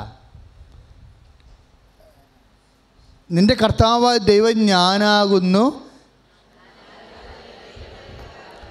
ഓപ്ഷൻ ഉണ്ടാകരുത്. അതാ ഓപ്ഷൻ പുതിയ കാര്യമല്ല, തിരഞ്ഞെടുപ്പ് ഉണ്ടാകാൻ പാടില്ലെന്നാണ് പറയുന്നത്.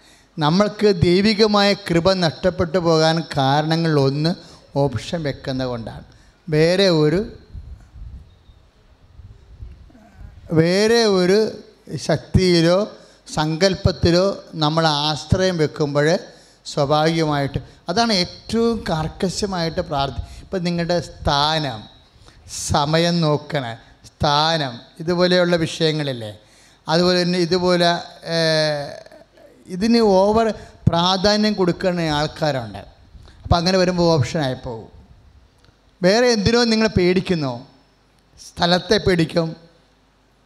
ഇപ്പോൾ ഈ ഉടമ്പടി ചെയ്ത ആൾക്കാർ തന്നെ കൗൺസിലിങ്ങിന് വരുമ്പോൾ എന്നോട് ചോദിക്കും, അച്ഛാ പൂർവികരുടെ ശാപം ഉണ്ടാച്ചാ, കാര്യം ഞങ്ങൾ ചെയ്തിട്ടൊന്നും ഗുണം പിടിക്കണില്ലല്ലോ എന്ന് പറയും. ഇപ്പോൾ ഗുണം പിടിക്കാത്ത കാര്യം എന്താണെന്ന് ഞാൻ പറയും. പക്ഷേ എന്നാൽ ഈ വ്യക്തി ദൈവത്തെക്കാൾ ഉപരി പൂർവികരുടെ ശാപത്തെ പേടിക്കുന്നുണ്ട്.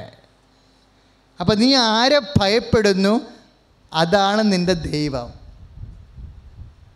മനസ്സിലായില്ല? നീ സ്ഥാനത്തെ ഭയപ്പെട്ട സ്ഥാനം നിൻ്റെ ദൈവസ്ഥാനത്ത് വരും. നീ സമയത്തെ ഭയപ്പെട്ടാൽ, ഇപ്പം ചില ആൾക്കാരില്ലേ ഉടമ്പടി ചെയ്താലും ശരി വീട് വെക്കാനൊക്കെ എല്ലാം എന്തെങ്കിലും തരത്തിൽ ആരോടെങ്കിലും ചോദിച്ച് ആലോചന നടത്തി ഒരു സ്ഥലം ഒരു സ്ഥാനമൊക്കെ നിശ്ചയിക്കും. അതെന്താ സംഭവം?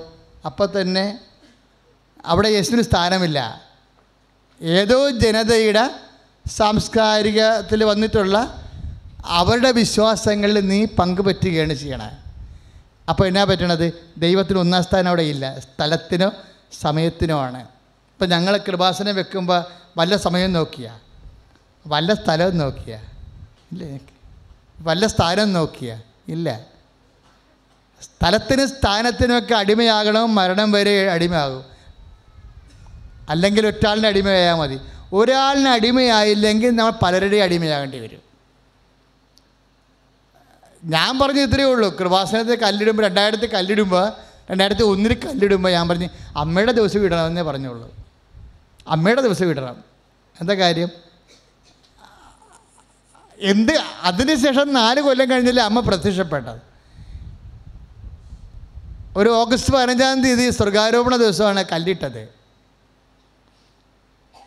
നമ്മളൊരു വിശ്വാസം, അന്ന് എൻ്റെ ചിന്ത ഇവിടെയെങ്ങും ഈ ക്രിസ്ത്യൻസ് ഒന്നും ഇവിടെ ഇല്ല, വളരെ കുറച്ച് ഫാമിലീസേ ഉള്ളൂ. അവരൊന്നും ഇവിടെ വരുമെന്ന് എനിക്ക് പ്രതീക്ഷയുമില്ലായിരുന്നു. കുറച്ച് ചിലപ്പോൾ ഒന്ന് കാണാൻ കുറച്ച് പേരൊക്കെ, പക്ഷേ എങ്കിലും അവരെയൊക്കെ ആശ്രയിച്ചു കൊണ്ട് ഒരു സ്ഥാപനം ഇവിടെ ചെയ്യാൻ പറ്റത്തില്ല. അതെനിക്കറിയാമായിരുന്നു. അമ്മയെ മാത്രം ആശ്രയിച്ച് ചെയ്തതാണ്. അമ്മയെ മാത്രം ആശ്രയിച്ച് ചെയ്തതാണ്. നമ്മൾ ദൈവത്തെ മാത്രമാണ് ആശ്രയിക്കണമെന്നുണ്ടെങ്കിൽ, ഓപ്ഷൻ വെക്കുന്നില്ലെങ്കിൽ, അതിൻ്റെ മുഴുവൻ റിസ്ക് അവരുടെ ആർക്കാണ്? ദൈവത്തിനാണ്. അപ്പോൾ എൻ്റെ മക്കൾ ഉടമ്പടി ചെയ്തിട്ടുണ്ടെങ്കിലും വേറെ എന്തെങ്കിലും ഇതുപോലെ വ്യക്തികൾ, വസ്തുക്കൾ, സ്ഥലം, സമയം ഇതിനൊക്കെ പ്രാധാന്യം ഉണ്ടെങ്കിൽ ഒന്ന് ആത്മശോധന ചെയ്യണം, നല്ലതാണ്. നിങ്ങൾ അല്ല അങ്ങനെ ചെയ്യണം ഞാൻ കരുതുന്നു. അറിയാതെയാണെങ്കിലും പാരമ്പര്യപ്രകാരം ചില അബദ്ധത്തിൽ വന്നിട്ട് പോയിട്ടുണ്ടെങ്കിൽ കർത്താവിനോട് മാപ്പ് ചോദിക്കണം. കാര്യം കറക്റ്റ് ദൈവത്തിലേക്ക് തന്നെ വിശ്വാസം ഫോക്കസ് ചെയ്യണം.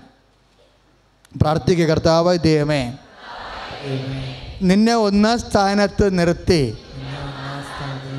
ജീവിത ചെയ്വനകളെ പുനഃക്രമീകരിക്കുവാൻ ചിന്തകള്, ധാരണകള്, സമീപനങ്ങള് സുവിശേഷ വിഹിതമാക്കുവാൻ എന്നെ അഭിഷേകം ചെയ്യണമേ. സ്തുതിക്കട്ടെ, ഹല്ലേലൂയ.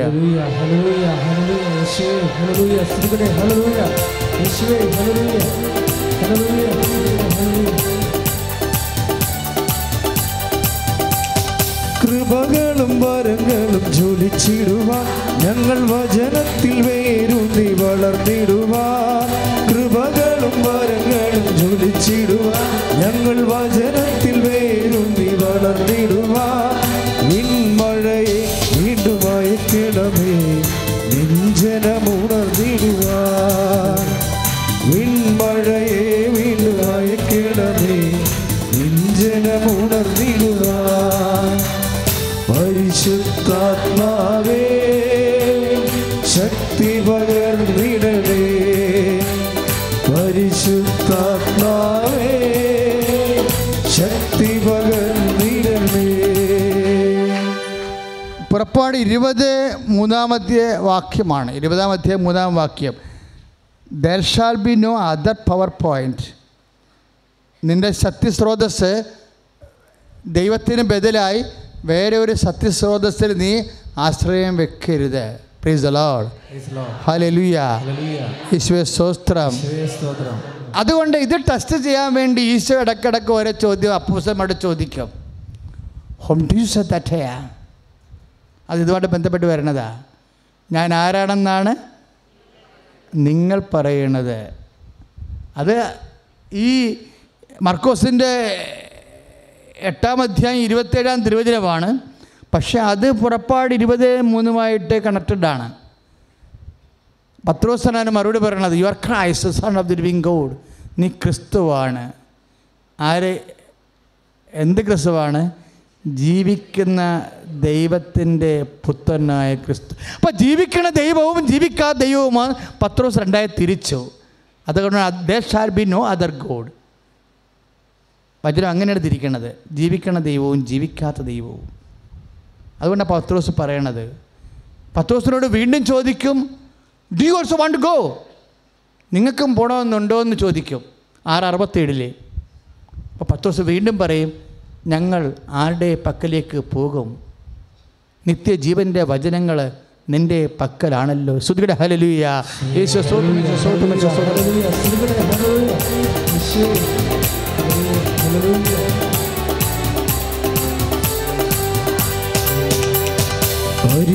പരിശുദ്ധാത്മാവേ ശക്തി പകർന്നിടണേ. പരിശുദ്ധാത്മാവേ ശക്തി പകർന്നിടണേ. അവിടുത്തെ ബലം ഞങ്ങൾക്ക് ആവശ്യമെന്ന് കർത്താവേ നീ അറിയുന്നു.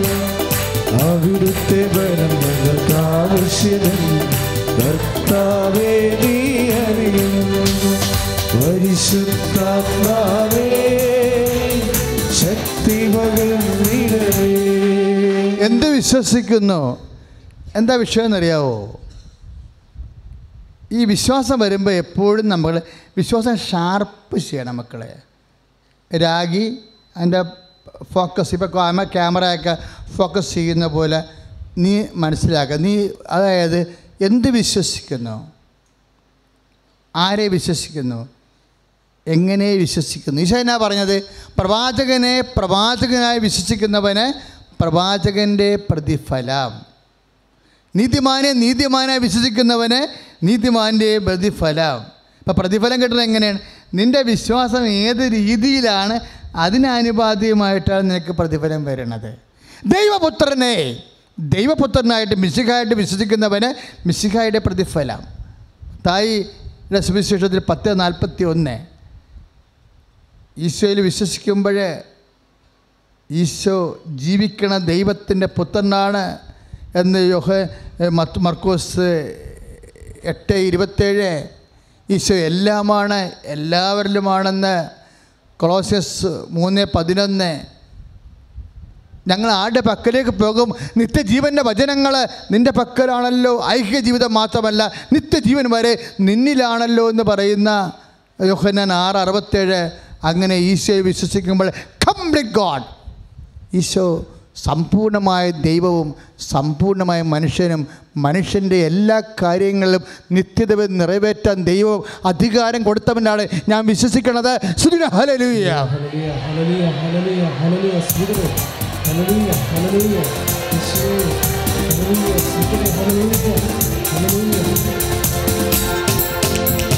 ഈശോ നല്ലവൻ, അവൻ വല്ലവൻ, അവൻ ദയയോ എന്നുമുള്ളത്.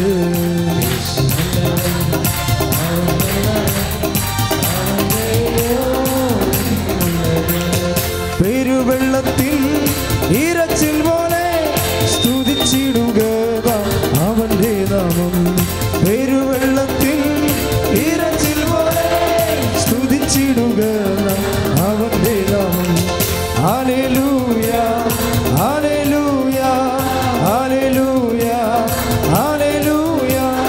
മഹത്വവും ജ്ഞാനവും സ്തോത്രവും ബഹുമാനം ശക്തിയും ബലം യേശുവിൻ. ആമേൻ. മഹത്വവും ജ്ഞാനവും സ്തോത്രവും ബഹുമാനം ശക്തിയും ബലം യേശുവിന്. Praise the Lord. എഴുന്നേൽക്കുക.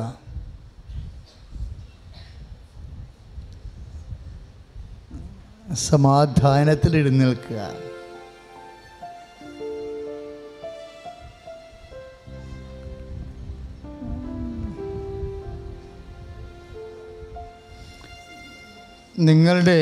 ഇപ്പോഴും നിങ്ങൾ ഇരുന്നതിൻ്റെ മരവിപ്പ്, നടുവേദന,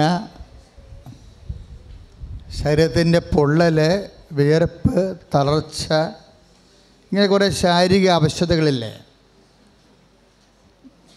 ഇതൊക്കെ നിങ്ങൾ സന്തോഷത്തോടെ യേശുനാമത്തിൽ ഏറ്റെടുക്കണമെന്ന് ഈശോയോട് പ്രഖ്യാപിക്കുക. അതൊരു ഭംഗിവാക്കല്ല, ഒരു സീരിയസ് ആയിട്ടുള്ള പ്രാർത്ഥനയാണത്. കർത്താവിൻ്റെ പീഡാനുഭവങ്ങളുടെ പോരായ്മ ഞാൻ എൻ്റെ ശരീരത്തിൽ സംഭവിക്കണമെന്ന് പറഞ്ഞ പൗലോസ് അപ്പോസ്തലൻ്റെ ഒരു ഫോർമുലയാണത്. ക്ലേശങ്ങളും രോഗങ്ങളും വരുമ്പോൾ അതിനെ പ്രാർത്ഥനയാക്കി മാറ്റാൻ. മക്കളെ, കർത്താവ് നമ്മളോട് സംസാരിക്കുകയായിരുന്നു ഈ സമയമല്ല. നിൻ്റെ വിശ്വാസത്തെ ഷാർപ്പ് ചെയ്യാൻ പറഞ്ഞു, നിൻ്റെ വിശ്വാസത്തെ മൂർച്ചയുള്ളതാക്കാൻ പറഞ്ഞു, ഏകാഗ്രമാക്കാൻ പറഞ്ഞു.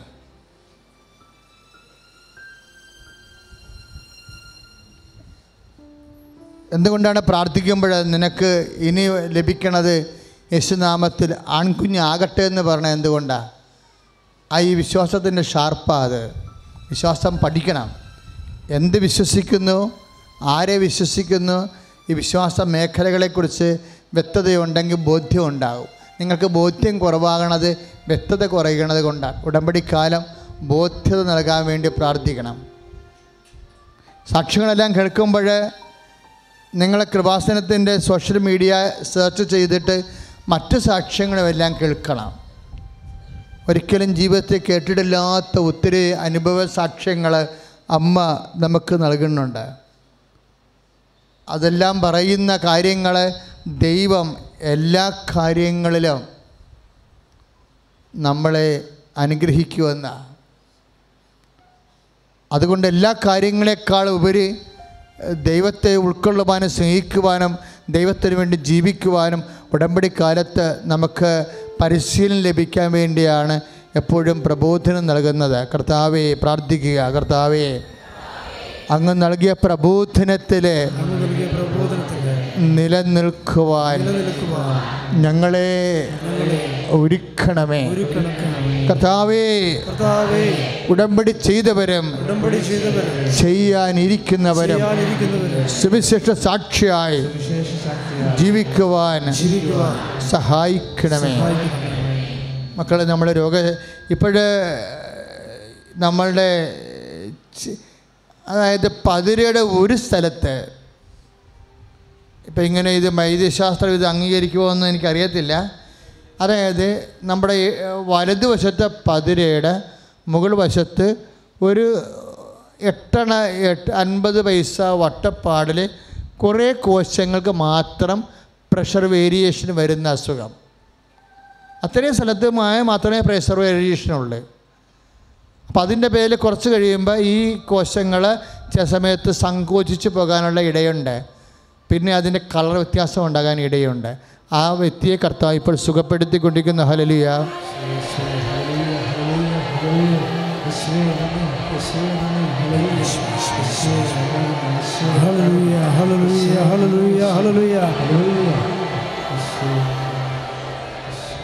അച്ഛനോട് ചേർന്ന് പ്രാർത്ഥിക്കുക. കർത്താവായ ദൈവമേ, എല്ലാ കരൾ രോഗികളെയും ഇപ്പോൾ സ്പർശിക്കണമേ. ഹൃദയരോഗികളെ ഇപ്പോൾ സ്പർശിക്കണമേ. കിഡ്നി രോഗികളെ ഇപ്പോൾ സ്പർശിക്കണമേ. കർത്താവേ, അങ്ങയുടെ ആണിപ്പഴുതാർന്ന അത്ഭുതകരത്താൽ മാരക രോഗികളെ ഇപ്പോൾ സ്പർശിക്കണമേ. മാരക രോഗങ്ങള്, തീരാവ്യാധികള് യേശുവിന്റെ നാമത്തില് സൗഖ്യമാകട്ടെ. ഹല്ലേലൂയ.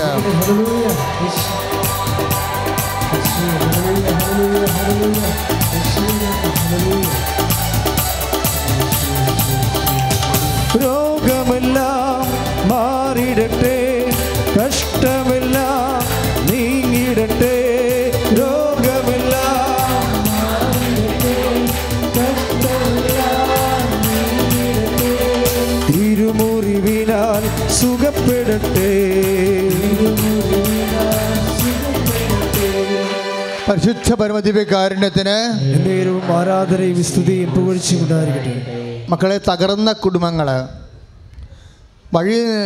വഴി നശിച്ച മക്കൾ, വഴി നഷ്ടപ്പെട്ട മക്കൾ, അവർക്ക് വേണ്ടി പ്രാർത്ഥിക്കാൻ പോകുന്ന മാനസിക രോഗികൾ, മാരക രോഗികൾ, എപ്പിലെപ്സി രോഗികൾ, അപസ്മാര രോഗികൾ, വാത രോഗികൾ, അസ്ഥി രോഗികൾ, അസ്ഥി ദ്രവിക്കുന്നവർ, മാസപ്പതിവ് ക്രമീകരണമില്ലാത്തവര്, മക്കൾ ഇല്ലാത്തവര്, ബീജം ഉൽപ്പാദിപ്പിക്കപ്പെടാത്തവര്, ബീജത്തിന് മൂവ്മെന്റ് ഇല്ലാത്തവര്, യേശു ക്രിസ്തു നാമത്തില് സൗഖ്യമാകട്ടെ.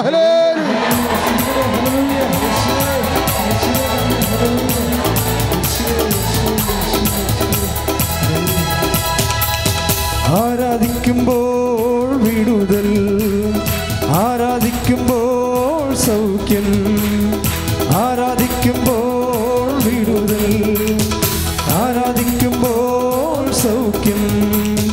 ദേഹം ആത്മാവിൽ സമാധാന സന്തോഷം ദാനമായവൻ നൽകിടും. ദേഹം ആത്മാവിൽ സമാധാന സന്തോഷം ദാനമായവൻ നൽകിടും. പരിശുദ്ധ പരമദിവ്യകാരുണ്യത്തിന് നേരവും ആരാധനയും സ്തുതിയും പുകഴ്ചയും ഉണ്ടായിരിക്കട്ടെ. മകളെ, ഇപ്പോഴും മരുന്ന് കഴിച്ചുകൊണ്ടിരിക്കുന്നവരുണ്ട്. ആ മരുന്ന് ആ രോഗത്തിൻ്റെതാണെങ്കിൽ നിനക്ക് വേറെ ചില രോഗങ്ങളുള്ളത് കാരണം വേറെ ചില മരുന്ന് കൂടി കഴിക്കുന്ന കാരണം ചിലപ്പോൾ ഡോക്ടറിന് പോലും മനസ്സിലാവത്തില്ല എന്തുകൊണ്ടാണ് മരുന്ന് പിടിക്കാത്തതെന്ന്. അതുകൊണ്ട് ഇങ്ങനെയോ വിഷമവൃത്തത്തിലായിട്ടുള്ള മക്കളെ പൂർണ്ണമായ സൗഖ്യത്തിന് വേണ്ടി സ്തുതിക്കട്ടെ. ഹല്ലേലൂയ. ഹല്ലേലൂയ, ഹല്ലേലൂയ, ഹല്ലേലൂയ. ഹല്ലേലൂയ ഹല്ലേലൂയ ഹല്ലേലൂയ യേശുവേ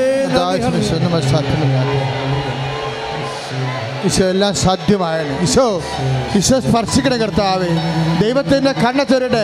മാർഗരോഗങ്ങളെ, തീരാവ്യാധികളെ, മരുന്ന് കടിക്കണ വ്യാധികളെ യേശു നാമത്തില് സൗഖ്യമാകട്ടെ. ഹല്ലേലൂയ.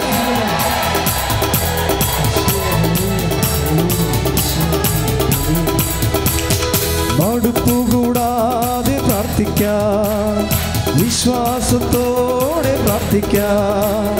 മടുപ്പുകൂടാതെ പ്രാർത്ഥിക്കാം, വിശ്വാസത്തോടെ പ്രാർത്ഥിക്കാം. നീതിമാന്റെ പ്രാർത്ഥന, ശ്രദ്ധയുള്ള പ്രാർത്ഥന ഫലിക്കും, രോഗിക്ക് സൗഖ്യമാണ്. നീതിമാന്റെ പ്രാർത്ഥന, ശ്രദ്ധയുള്ള പ്രാർത്ഥന ഫലിക്കും, രോഗിക്ക് സൗഖ്യമാണ്. പരിശുദ്ധ പരമദിവ്യകാരുണ്യത്തിന് ആരാധനയും സ്തുതിയും പുകഴ്ചയുമുണ്ടായിരിക്കട്ടെ.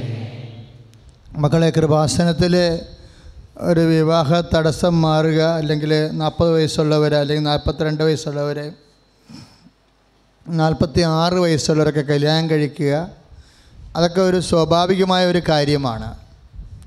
മക്കളില്ലാത്തവർക്ക് മക്കൾ ലഭിക്കുക, 8, 10, 12, 22 വർഷം വരെയായിട്ട് മക്കളില്ലാത്തവരെ കുഞ്ഞുങ്ങൾ ലഭിക്കുക ഒരു സ്വാഭാവികമായ കാര്യമാണ്.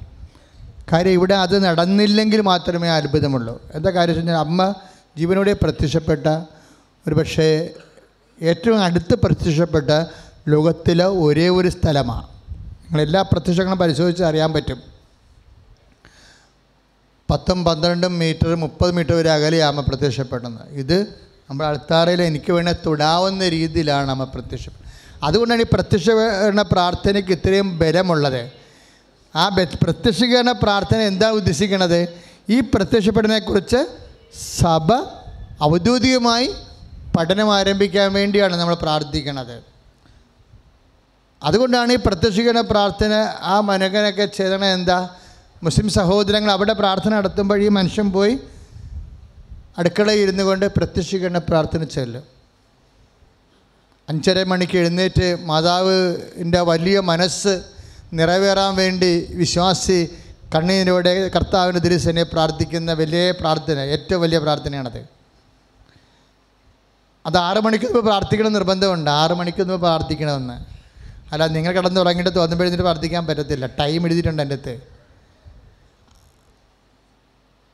എന്ന് വെച്ചാൽ ജീവിതം ചിട്ട ചെയ്യാൻ വേണ്ടി പറഞ്ഞിരിക്കുകയാണ്. അല്ല തോന്നുമ്പോൾ വന്ന് കിടന്ന് തോന്നുമ്പോൾ എഴുന്നേറ്റ് അതൊന്നും നടക്കത്തില്ല. കാര്യം സമയത്തെക്കുറിച്ച് കൃത്യതയില്ല എന്നുണ്ടെങ്കിൽ ബാക്കി എല്ലാ കാര്യങ്ങൾക്കും കുത്തഴിഞ്ഞ ജീവിതമാണെന്ന് എൻ്റെ അർത്ഥം. അതുകൊണ്ടാണ് ടൈം എഴുതിയിരിക്കുന്നത്. കാര്യം കൃപാസനത്തിലെ അമ്മ എന്താ, ടൈമിൻ്റെ ആളാണ്. ടൈമിൻ്റെ മേലാണ് എല്ലാം തീരുമാനം ഉണ്ടാകാൻ പോകുന്നത്, എല്ലാ വിഷയത്തിനും. ഇപ്പോഴും നമ്മൾ പ്രാർത്ഥിക്കാൻ പോകുന്നത് വിവാഹ തടസ്സമുള്ളവർ, മക്കളില്ലാത്തവർ, വീട് സ്ഥലമില്ലാത്തവർ, ജോലി ഒത്തുവരാത്തവർ, ഈ മാസം ടെസ്റ്റ് ഇൻ്റർവ്യൂവിനൊക്കെ പോകുന്നവരെ അവരെ സമർപ്പിച്ച് പ്രാർത്ഥിക്കുമ്പോൾ നിങ്ങൾ അമ്മയെ മധ്യസ്ഥ സ്തുതിച്ചാൽ മാത്രം മതി. അച്ഛനാണ് പ്രാർത്ഥിക്കണത്. സ്തുതില ഹല്ലേലൂയ. ഈശോ വീടില്ലാത്തവരെ സ്തുതിച്ച് പ്രാർത്ഥിക്കുന്നു. മക്കളില്ലാത്തവരെ സമർപ്പിച്ച് പ്രാർത്ഥിക്കുന്നു കർത്താവേ. സ്ഥലമില്ലാത്ത സ്തുതിച്ച് പ്രാർത്ഥിക്കുന്ന കർത്താവേ. ടെസ്റ്റിന് ഇൻ്റർവ്യൂവിന് പ്രാർത്ഥിക്കുന്ന കർത്താവേ. ജോലി ഇല്ലാത്ത പ്രാർത്ഥിക്കത്താവേ. ജോലി നഷ്ടപ്പെട്ടവരെ പ്രാർത്ഥിക്കുന്നു. ഈശോ അവരെല്ലാം വന്ന് സാക്ഷ്യം പറയാൻ ദൈവത്തിൻ്റെ കരുണ മക്കളെ കൊടുക്കട്ടെ. Lord infuse your spirit.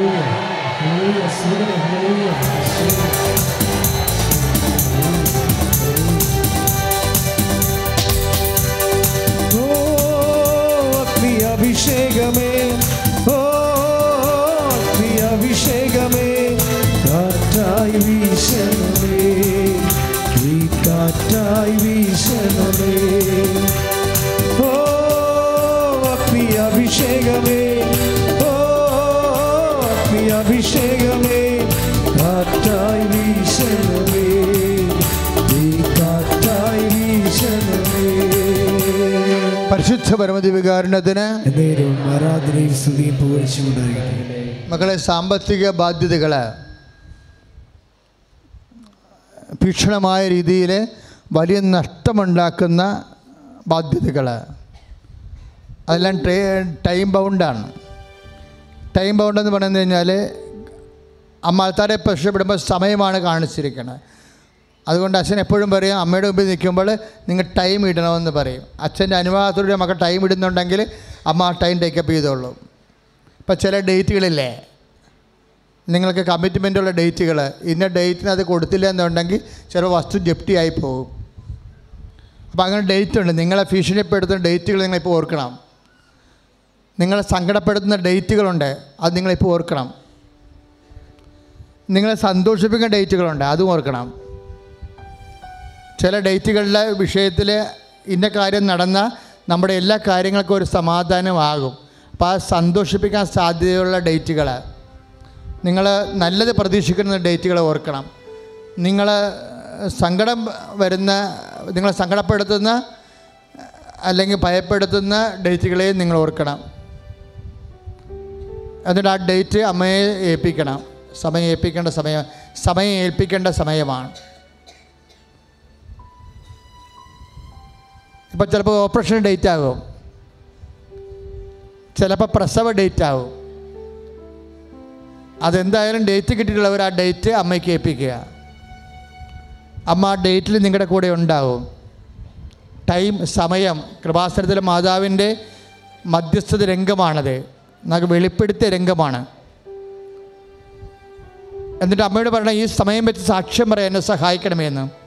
ചിലപ്പോൾ കയറിപ്പോകേണ്ട സമയമാകാം, ചില പരീക്ഷ ഡേറ്റ് ആകാം, ചിലപ്പോൾ ഇമിഗ്രേഷൻ ഇഷ്യൂ ചെയ്യേണ്ട ഡേറ്റ് ആകാം, ചിലപ്പോൾ PR ഡേറ്റ് ആകാം. വാട്ടർ മെമ്പ് ഡേറ്റ് നിങ്ങളിപ്പോൾ അത് ഓർക്കുക. ഓർത്തിട്ട് അമ്മയ്ക്ക് ആ ഡേറ്റും സമയവും സമർപ്പിക്കുക.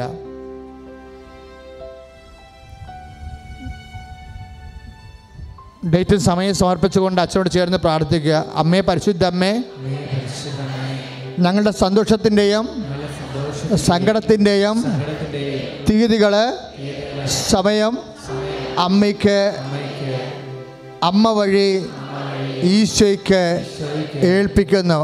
ആ സമയത്തിൻ്റെ പൂർണ്ണ അധികാരം അമ്മ ഏറ്റെടുത്ത് അമ്മയുടെ മകനെ സന്ധിക്കണമേ. സ്തുതിയുടെ ഹല്ലേലൂയ. ഹല്ലേലൂയ, ഹല്ലേലൂയ, ഹല്ലേലൂയ, ഹല്ലേലൂയ. യേശുവേ, യേശുവേ.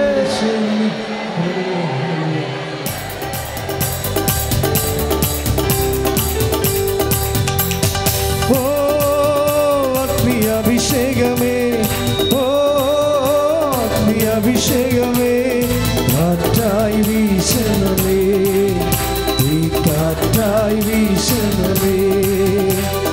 ഓ ആത്മീയാഭിഷേകമേ, ഓ ആത്മീയാഭിഷേകമേ, കാറ്റായി വീശണമേ, ഈ കാറ്റായി വീശണമേ. Praise the Lord. നേർച്ച വസ്തുക്കളെടുക്കുക, നേർച്ച വസ്തുക്കളെടുക്കുക മക്കളെ.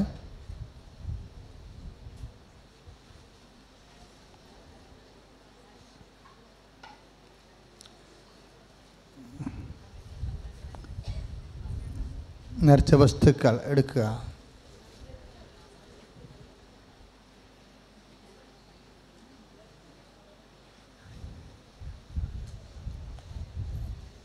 മക്കളെ, കൃപാസനത്തിൻ്റെ പ്രാർത്ഥന കൂടുന്നവരെ കൃപാസനത്തിൽ വെഞ്ചരിച്ച് കൃപാസനത്തിന് ഉള്ളിലുള്ള നേർച്ച വസ്തുക്കൾ മാത്രമേ പ്രാർത്ഥനയ്ക്ക് ഉപയോഗിക്കാൻ പാടുള്ളൂ.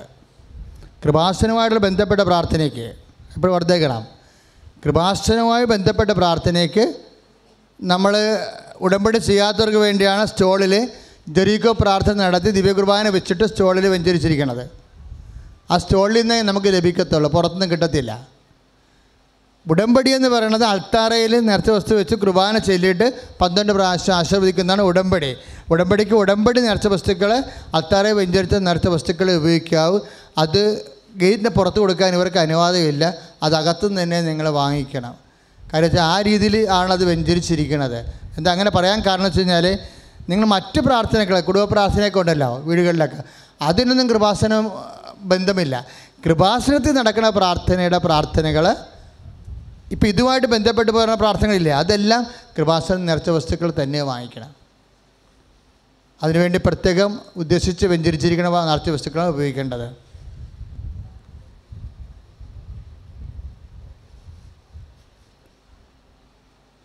പത്രം ഇപ്പോഴും വാങ്ങിക്കാത്തവരെ പുറത്തിറങ്ങിയാൽ പത്രം വാങ്ങിക്കണം.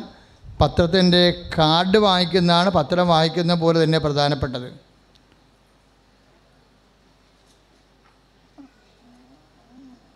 പത്രം അന്യ ജില്ലകളിലേക്ക് പോകുന്നവർ അവിടെ ജില്ലാടിസ്ഥാനത്തിലുള്ള പത്രമാണ് ചോദിച്ച് വാങ്ങിക്കേണ്ടത്. ഇപ്പോൾ കന്നഡ പത്രമുണ്ട്, ഇംഗ്ലീഷ് പത്രമുണ്ട്, ഹിന്ദി പത്രമുണ്ട്, തമിഴ് പത്രമുണ്ട്. അടുത്ത ആഴ്ച മുതൽ തെലുങ്ക് വരുന്നുണ്ട്. അതാത് ജില്ലകളിലേക്ക് അതാത് സംസ്ഥാനങ്ങളിലേക്ക് പോകുന്നവർ അവരുടെ ഭാഷ അനുസരിച്ചുള്ള പത്രമാണ് ചോദിച്ച് വാങ്ങിക്കേണ്ടത്.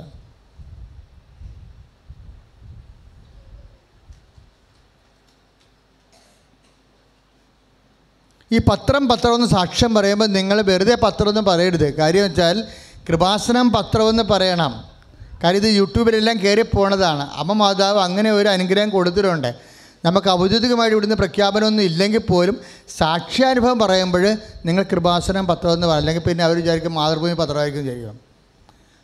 അതാണ് എൻ്റെ അത് വരുന്ന വിഷയം. അത് പറയുമ്പോൾ സത്യം കൃത്യമായിട്ട് കാര്യം തന്നെയല്ല ഇവിടെ വരുന്നവർക്കും ആദ്യമായിട്ട് വരുന്നവർക്ക് അറിയത്തില്ല എന്നാ പത്രമെന്ന് വിചാരിക്കും. അത് വ്യക്തത വേണം ആ വിഷയത്തിൽ. നിറച്ച് വസ്തു ഉയർത്തി പിടിക്കുക. വിശ്വാസപ്രമാണം ചൊല്ലിടെ. Lord Jesus Christ, pour out His Spirit. The fire finger, soak with the precious blood.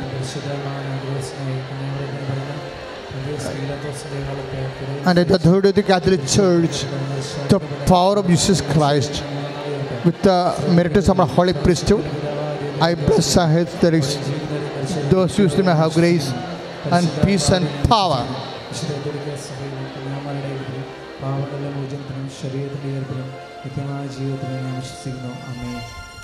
ഉടമ്പടി ചെയ്തവർക്ക് ഉടമ്പടി പ്രകാരമുള്ള പ്രാർത്ഥനയാണ് ചെല്ലേണ്ടത്. അത് നിങ്ങളോട് പറയേണ്ട കാര്യമില്ല, അവർക്കറിയാം. ഉടമ്പടി ചെയ്യാത്തവർക്ക് ജെറിക്കോ പ്രാർത്ഥന ചൊല്ലി വ്യഞ്ചരിച്ചിട്ടുള്ള നേർച്ച വസ്തുക്കൾ തിരിയും ഉപ്പും തേനുമാണ്. അത് ഓഫീസിൽ നിന്ന് ലഭിക്കും. അവിടുന്ന് ആ തിരി എന്ന് പറഞ്ഞാൽ കരിനീല തിരിയാണ്.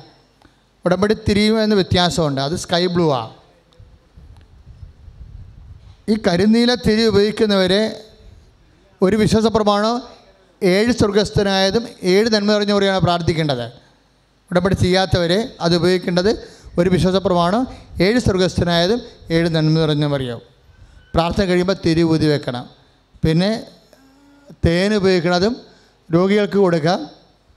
ഇപ്പം നിങ്ങൾക്കറിയാമല്ലോ, നേർച്ച വസ്തുക്കൾ കൃപാസനത്തിലെ ലോകത്തിലെ ഒരു ധ്യാന കേന്ദ്രങ്ങൾ ഇത്രയും നേർച്ച വസ്തുക്കൾ കൊടുക്കണില്ല. ആ നേർച്ച വസ്തുക്കളെക്കുറിച്ച് തന്നെയുള്ള സാക്ഷ്യങ്ങൾ നിങ്ങൾ വായിച്ചു കേട്ട ആ നേർച്ച വസ്തു കൊണ്ടുവന്ന് കൊടുത്തിട്ടാണ് അനിയൻ ചേട്ടനോട് പറയണത് ഇന്ന് രാത്രി അമ്മ ചേട്ടനെ കാണാൻ വരുന്നുണ്ടെന്ന് പറയുന്നത്. അത് അത്രയും കാര്യമായിട്ട് എടുത്തില്ല. പക്ഷെ 2:30 മണിക്ക് അമ്മ വന്ന് നിന്നപ്പോഴാണ് അയാൾ ഞെട്ടിപ്പോയത്. പിന്നെ ഡോക്ടർ വെള്ളം കുത്തിയെടുക്കാമെന്ന് പറഞ്ഞത് രാവിലെയാണ്. വെള്ളം കുത്തി എടുക്കേണ്ടി വന്നില്ല. 5 മിനിറ്റ് കഴിഞ്ഞപ്പോൾ ഈ ലിവർ സിറോസിസ് മുഴുവനും വെള്ളവും ഗ്യാസും അപ്പം തന്നെ അടിച്ചെല്ലാം പുറത്തു പോയി. രാവിലെ വെളുപ്പിന് വരുമ്പോൾ വയറ് ചൊട്ടിയിരിക്കണേ. ഡോക്ടറിന് പറഞ്ഞു, ഡോക്ടറെ രാത്രി എൻ്റെ വയറ് ചൊട്ടി. അപ്പോൾ പറഞ്ഞു, നിൻ്റെ കരളിൻ്റെ അവസ്ഥ എന്താണെന്ന് നോക്കാൻ വേണ്ടി നമുക്ക് സ്കാൻ ചെയ്യാമെന്ന് പറഞ്ഞ് സ്കാൻ ചെയ്തപ്പോൾ കരൾ പുതിയ കരൾ പോലെ ഇരിക്കുകയാണ്. അതാണ് നേർച്ച വസ്തുവിൻ്റെയൊക്കെ ഉപയോഗം. അപ്പം അതുകൊണ്ട് അതെങ്ങനെയാണ് ആ കൃപാസനത്തിൻ്റെ 6ഉം 7ഉം പേജ് പത്രത്തിലുണ്ട്. നേർച്ച വസ്തുക്കളുടെ മാത്രം ഉപയോഗമാണ് അവിടെ. കൃപാസനത്തിൻ്റെ 6. അതുകൊണ്ടാണ് അച്ഛൻ നേർച്ച വസ്തുവിൻ്റെ പറയുമ്പോൾ വല്ലതൊക്കെ മേടിച്ച് ഉപയോഗിച്ച് അവസാനം അടയാളം കിട്ടില്ലെന്നൊക്കെ പറഞ്ഞു കഴിഞ്ഞാൽ അച്ഛനത് ഏക്കത്തില്ല. തന്നെയല്ല, അത് കൃപാസനത്തിന് കേടാ. അതുകൊണ്ട് തന്നെയും അതിൻ്റെ ഉള്ളിൽ തന്നെ വ്യഞ്ചരിച്ച് അതിന് പ്രത്യേകം വ്യഞ്ചരിച്ച് വെക്കുന്ന നേർച്ച വസ്തു ഉപയോഗിക്കണമെന്ന് പറഞ്ഞതിൻ്റെ കാരണം അതാണ്. നിങ്ങളുടെ കാര്യം കൃത്യമായിട്ട് നടക്കാൻ വേണ്ടിയാണ് പറയണത്. നടന്നില്ല എന്നുണ്ടെങ്കിൽ അത് കൃപാസനത്തിൽ വന്ന് പ്രാർത്ഥന കൂടിയിട്ട് ശരിയായില്ലെന്ന് പറയാം. പിശാച് പ്രവർത്തിക്കാൻ സാധ്യതയുണ്ട്. ഉപ്പ് ഉപയോഗിക്കേണ്ടത് പരുവും കുരുവൊക്കെ വരുമ്പോൾ വിശ്വാസ പ്രമാണം ചൊല്ലി പുറത്താണ് ഉപയോഗിക്കുന്നത്. അപ്പോൾ ഒരു അമ്മച്ചിയുടെ സാക്ഷ്യം കേട്ടില്ലേ, ഭ്രാന്തനായ മകൻ്റെ കാല് മന്ത് വന്ന് വീർത്ത് പഴുത്തിരുന്നപ്പോൾ അവൻ്റെ അടുത്ത് ചെന്ന് അവൻ അടിക്കും. അത് കാരണം പാത്ത് നിന്നിട്ട് വിശ്വാസ പ്രമാണം ചൊല്ലി ഉപ്പ് എറിയണതാണ്. അപ്പോഴാണ് പിറ്റേ ദിവസം രാവിലെ നോക്കുമ്പോൾ 4 കൊല്ലം പഴക്കമുള്ള വ്രണം കരിഞ്ഞിരിക്കണേ. ഇത്രയും വ്യത്യാസമാണ് വരണത്. അങ്ങനെയൊക്കെ ഒരിടത്തും ഒരിക്കലും ആർക്കും പറയാൻ പറ്റാത്ത അടയാളങ്ങളാണ് അമ്മ കാണിക്കുന്നത്. അതുകൊണ്ടാണ് അച്ഛൻ ഇത്രയും കർക്കശമായിട്ട് ഒരു വിട്ടുവീഴ്ചയില്ലാതെ സംസാരിക്കുന്നത്. നിങ്ങളോട് വിഷമം ഉണ്ടായിട്ടൊന്നുമല്ല. ആത്മീയ കാര്യങ്ങളിൽ സത്യസന്ധത കാണിച്ച ദൈവത്തിൻ്റെ സത്യസന്ധത നിങ്ങൾ തിരിച്ചറിയും. ഈ പത്രമൊക്കെ കൊടുക്കുമ്പോഴേ ദൈവത്തെ കൊടുക്കുകയാണ് എന്നുള്ള ചിന്തയിൽ വേണം പത്രം കൊടുക്കാൻ. ഇപ്പം അമ്മയല്ലേ, ഇപ്പം കാനായിലെ കല്യാണത്തിന് അത്ഭുതം കഴിഞ്ഞപ്പോഴേ എല്ലാവരും ഈശോയിൽ വിശ്വസിച്ചു എന്ന് പറയണത് എന്താണ്? അമ്മ വഴിയാണ് ഈശോനെ ലോകം വിശ്വസിച്ചത്. അമ്മയാണ് ഈശോനെ ലോകത്തിലേക്ക് ഇൻട്രൊഡ്യൂസ് ചെയ്തത്. നമ്മളീ പത്രം വഴി അതാണ് ചെയ്യണത്. അമ്മ മാതാവിൻ്റെ പേരിൽ മധ്യസ്ഥം വഹിച്ച് നമ്മൾ ഉടമ്പടി ചെയ്തിട്ട് അമ്മയെപ്പോലെ നമ്മൾ ഈശോനെ ലോകത്തിന് കൊടുക്കാൻ വേണ്ടിയാണ് പത്രം കൊണ്ടുപോയി ഓരോതൊക്കെ പ്രാർത്ഥിച്ച് കൊടുക്കുന്നത്. നിങ്ങൾ പലരും വന്നിരിക്കണത് ദൈവം അമ്മ വഴി വിളിച്ചിട്ട് പത്രം മുഖേന വന്നവരാണ്. അത് ഓർക്കണം. അതുവഴിയാണ് നിങ്ങളും ചെയ്യേണ്ടത്. അല്ല ഞങ്ങൾ 10 പത്രം എടുത്ത് അച്ഛനെ 100 പത്രം എടുത്ത് അച്ഛനെ കണ്ടില്ലെന്ന് പറഞ്ഞ് കുറേ ആൾക്കാരോട് കൂടെ അങ്ങോട്ട് നിലപ്പുണ്ടായിരുന്നു. ഇങ്ങനെയുള്ള ജാഥാ തൊഴിലാളികളൊന്നും കൃപാസനം ഉദ്ദേശിക്കണില്ല. നിങ്ങൾക്ക് നല്ല ദൈവകൃപയുണ്ടെങ്കിൽ മാത്രമേ നിങ്ങൾ ഉടമ്പടി ചെയ്യാവൂ. അച്ഛനെ കാണാൻ വേണ്ടി അല്ല ഉടമ്പടി ചെയ്യണത്, അമ്മയെ കാണാൻ വേണ്ടിയാണ്. അത് ഓർത്തേക്കണം. ഉടമ്പടി നമ്മൾ ചെയ്യണത് എന്തിനാണ്? ദൈവത്തിരുസേന വിശുദ്ധിയോടെ ജീവിക്കാൻ വേണ്ടിയാണ്. ചില ആൾക്കാർ അച്ഛനെ കാണാൻ വേണ്ടിയുള്ള ഒരു എളുപ്പ വഴിക്കാണ് ചെയ്ത് വെക്കണത്. അതുകൊണ്ടാണ് അവർ അച്ഛനെ കണ്ടാലും ഗതി പിടിക്കത്തില്ല. കാര്യം എന്താ? അവരുടെ ഉദ്ദേശം മോശമാണെന്ന് ദൈവത്തിന് അറിയാവുന്നത് കൊണ്ടാണ്. അപ്പം അങ്ങനെ ഒന്നും ഷോർട്ട് കട്ട് ചെയ്യരുത്. കാര്യം ലോകത്ത് ഇപ്പോൾ സത്യദീപം ഈ ആഴ്ച ഇറങ്ങിയ സത്യദീപം നിങ്ങൾ വായിക്കണം. സത്യദീപത്തിൽ ആരോ ഒരുത്തന് ഒരു ചെറിയ ഒരു വിമർശനം ഉടമ്പടിയെക്കുറിച്ച് എഴുതി. അപ്പം ഞങ്ങൾ അവരെ വിളിച്ചിട്ട് കാര്യങ്ങൾ പറഞ്ഞതിന് ശേഷം സത്യസന്ധമായിട്ട് അതിന് 3 ഇരട്ടി കാര്യങ്ങൾ ഉടമ്പടിയെക്കുറിച്ച് എന്താണ് ആദ്യം മുതൽ എബ്രഹാം മുതൽ വെളിപാട് വരെയുള്ള ഉടമ്പടിയെക്കുറിച്ച് എഴുതിയിട്ടുണ്ട്. നിങ്ങൾക്ക് അതിൻ്റെ അത് നോട്ടീസ് ബോർഡ് കിടക്കുന്നുണ്ടത്. അത്രയും അച്ചിട്ട ഒരു പ്രാർത്ഥന ഈ കാലഘട്ടത്തിൽ കിട്ടിയിട്ടില്ല. അത് കുറേ കാലം കഴിഞ്ഞ് അത് എല്ലാവർക്കും മനസ്സിലാകത്തുള്ളൂ. കാര്യം അത്രയ്ക്ക് പക്ക പ്രേയറാണ്. നിങ്ങൾക്ക് ഉടമ്പടി ചെയ്യാൻ പറ്റുന്നതിനേക്കാൾ വലിയ പ്രാധാന്യമാണ് അത് പാലിച്ചു പോകാൻ വേണ്ടി നിങ്ങൾ കാണിക്കേണ്ട ദൈവത്തിരുസേനയുള്ള വിശ്വാസ വ്യഗ്രത. കാശുരൂപൊക്കെ പോകുമ്പോൾ എല്ലാം വിശ്വാസ പ്രമാണം ചൊല്ലി വേണം ആക്ടിവേറ്റ് ചെയ്യാൻ. വിശ്വാസ പ്രമാണം ചൊല്ലി വേണം ഇതെല്ലാം ഈ പവർ ആക്ടിവേറ്റ് ചെയ്യാൻ. അപ്പോൾ അതുകൊണ്ട് വിശ്വാസ പ്രമാണം മസ്റ്റായിട്ട് കാണാതെ പഠിക്കുകയോ കയ്യിൽ വയ്ക്കുകയോ ചെയ്യണം. കാര്യം നിങ്ങൾ ഇൻ്റർവ്യൂവിനൊക്കെ പോകുമ്പോൾ ഇതിലെല്ലാം വെഞ്ചരിച്ച് വെച്ചിരിക്കുന്ന പവർ നമുക്ക് റീആക്ടിവേറ്റ് ചെയ്യാൻ പറ്റും. അതെങ്ങനെയാണ്? യേശു കർത്താവാണെന്ന് അതരം കൊണ്ട് വിശ്വസിച്ച് ദൈവം മരിച്ചവളിൽ ഉയർപ്പിച്ചെന്ന് ഹൃദയത്തിൽ വിശ്വസിച്ച് കർത്താവ് മരിച്ചവളിൽ ഉയർപ്പിച്ചുവെന്ന് അധരം കൊണ്ട് ഏറ്റു പറയുമ്പോഴാണ് രക്ഷ പ്രാപിക്കുന്നത്. അതുകൊണ്ട് വിശ്വാസ പ്രമാണം വിശ്വാസ പ്രമാണത്തിലൂടെയാണ് നമ്മൾ അങ്ങനെ ചെയ്യണത്. യേശു കർത്താവാണെന്ന് ഹൃദയത്തിൽ വിശ്വസിച്ചു ദൈവം അവനെ മരിച്ചു നീർപ്പിച്ചെന്ന് ആദരം കൊണ്ട് ഏറ്റു പറയുന്നതിൻ്റെ പ്രമാണ രൂപമാണ് വിശ്വാസ പ്രമാണം. അതുകൊണ്ട് വളരെ കരുതലോടുകൂടി നിങ്ങൾ വളരെ മൂർച്ചയോടുകൂടി ആദ്യം തന്നെ കുറച്ച് നേരം പ്രാർത്ഥിക്കണം. ദൈവമേ, കുറേ നാളായിട്ട് നിങ്ങൾക്ക് ചിലപ്പോൾ പ്രാർത്ഥനയുമായിട്ടൊക്കെ ഒരു ബന്ധമില്ലാത്ത ആൾക്കാരായിരിക്കാം, മനഃപൂർവ്വമല്ല. പക്ഷെ ദൈവം നിന്നെ സ്നേഹിക്കുന്നുണ്ട്. അല്ലെങ്കിൽ നിൻ്റെ ഈ കണ്ണീരിൻ്റെ കാലത്ത് കർത്താവിൻ്റെ അടുത്ത് മുഖത്തോട് മുഖം നിൽക്കാൻ നിനക്ക് അനുവാദം കിട്ടിയത് ദൈവം നിന്നെ ഗൗരവമായിട്ട് കരുതണ കൊണ്ടാണ്. അപ്പം അതുകൊണ്ട് നീ കിട്ടിയ അവസരം പരമാവധി പ്രയോജനപ്പെടുത്തുക. മാർപ്പാപ്പ മിഡിൽ ഈസ്റ്റ് ഇറങ്ങുന്ന സമയമായിട്ടുണ്ട്. പാപ്പായുടെ മധ്യ പൂർവ്വദേശത്തെ സന്ദർശനം അതീവ ഹൃദ്യവും മതാന്തര സൗഹാർദ്ദം ഊട്ടിയുറപ്പിക്കാൻ ഉതകുന്നതും ലോകസമാധാനത്തിന് കൊഴുപ്പ് കൂട്ടുന്നതുമാകാൻ വേണ്ടി പാപ്പായുടെ സന്ദർശനം സമർപ്പിച്ചുകൊണ്ട് ആരാധനയെ സ്തുതിക്കട്ടെ. ഹല്ലേലൂയ.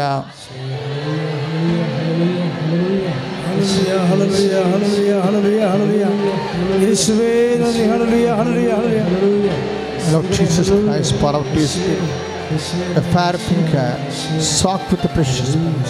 Lord, infuse His Spirit of power and grace.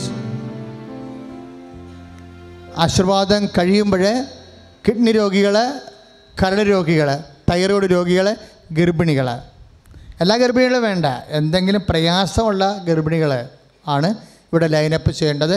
നിങ്ങളുടെ ചീട്ട് ഓഫീസിൽ നിന്ന് കിട്ടും. കിഡ്നി രോഗികൾ, പണ്ട് കിഡ്നി രോഗികളായിരുന്നവരുമല്ല, കിഡ്നിക്ക് വേണ്ടി വേറെ ആൾക്കാർക്ക് വേണ്ടി നിൽക്കുക, ആ അസൽ രോഗികളാണ് വരേണ്ടത്. അസൽ രോഗികൾ ഇവിടെ വന്ന് നിൽക്കാവുന്നതാണ്. അവർക്ക് വേണ്ടി പ്രത്യേക പ്രാർത്ഥന കിട്ടും. പിന്നെ വളരെ ഹൈ എമർജൻസി ഇരിക്കുന്ന ഉടമ്പടി പുതുക്കിയവർ, ഇപ്പോൾ ഉടമ്പടി പുതുക്കിയിട്ടുള്ള ഒരാൾക്കാർ, അവർക്ക് ചില വിഷയങ്ങൾക്ക് ചില 10 ലക്ഷമൊക്കെ കൊടുക്കേണ്ട ആൾക്കാരുണ്ടാവും. അവർക്ക് സംശയമുള്ളവരുണ്ടാവും. അപ്പോൾ ഹൈ എമർജൻസി നിൽക്കുന്ന 50 പേരെ കൂടി അച്ഛൻ കാണും ഇന്ന്.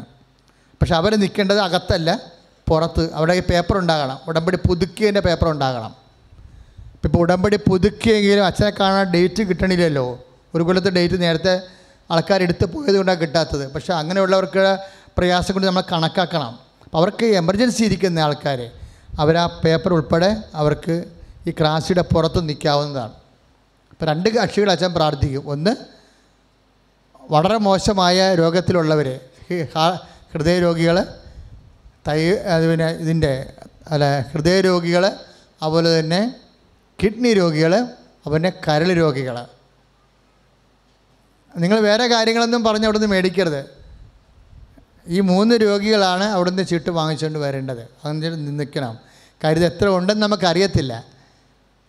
ആൾക്കാർ കൂടുന്നതനുസരിച്ച് അച്ഛന് 6:30 ശുശ്രൂഷ അവസാനിപ്പിക്കും. അപ്പോൾ 6:30 വരെ ഞാൻ നിൽക്കും. കാര്യം ഈ രോഗികൾ ഉള്ള കാരണം നിൽക്കും അങ്ങനെ. പക്ഷേ അതേസമയം തന്നെ വളരെ എമർജൻസി ആയിട്ടുള്ള ആൾക്കാർ മാത്രമേ പുതുക്കിയവർ നിൽക്കാവൂ. കാര്യം അവർക്ക് ഇന്നോ നാളെയോ ഒരു തീരുമാനം കിട്ടാതെ ഇനി മുന്നോട്ട് പോകാൻ പറ്റാത്തവർ മാത്രമേ ചില ഇവരെ എന്നാൽ അച്ഛൻ ഒന്ന് കണ്ടേക്കാം അങ്ങനെ നിൽക്കരുത്. ഞാൻ തളർന്നു പോയി കഴിഞ്ഞാൽ പിന്നെ ഞാൻ നല്ലവരെ ആൾക്കാർക്ക് പോലും കിട്ടാതെ പോകും. ഞാൻ ഉഴുന്ന് പോരേണ്ടി വരും. ചില സമയത്ത് ഞാൻ വളരെ ആൾക്കാരെ എടുത്ത് കൂടുതൽ രോഗികൾ വരുമ്പോൾ ഞാൻ ഓട്ടോമാറ്റിക്കായിട്ട് തളർന്നു പോകും. അപ്പം അങ്ങനെ വരരുത്. കാര്യം നമുക്ക് എല്ലാവർക്കും ഉപവാസ ദിവസമാണ് ഇന്ന്.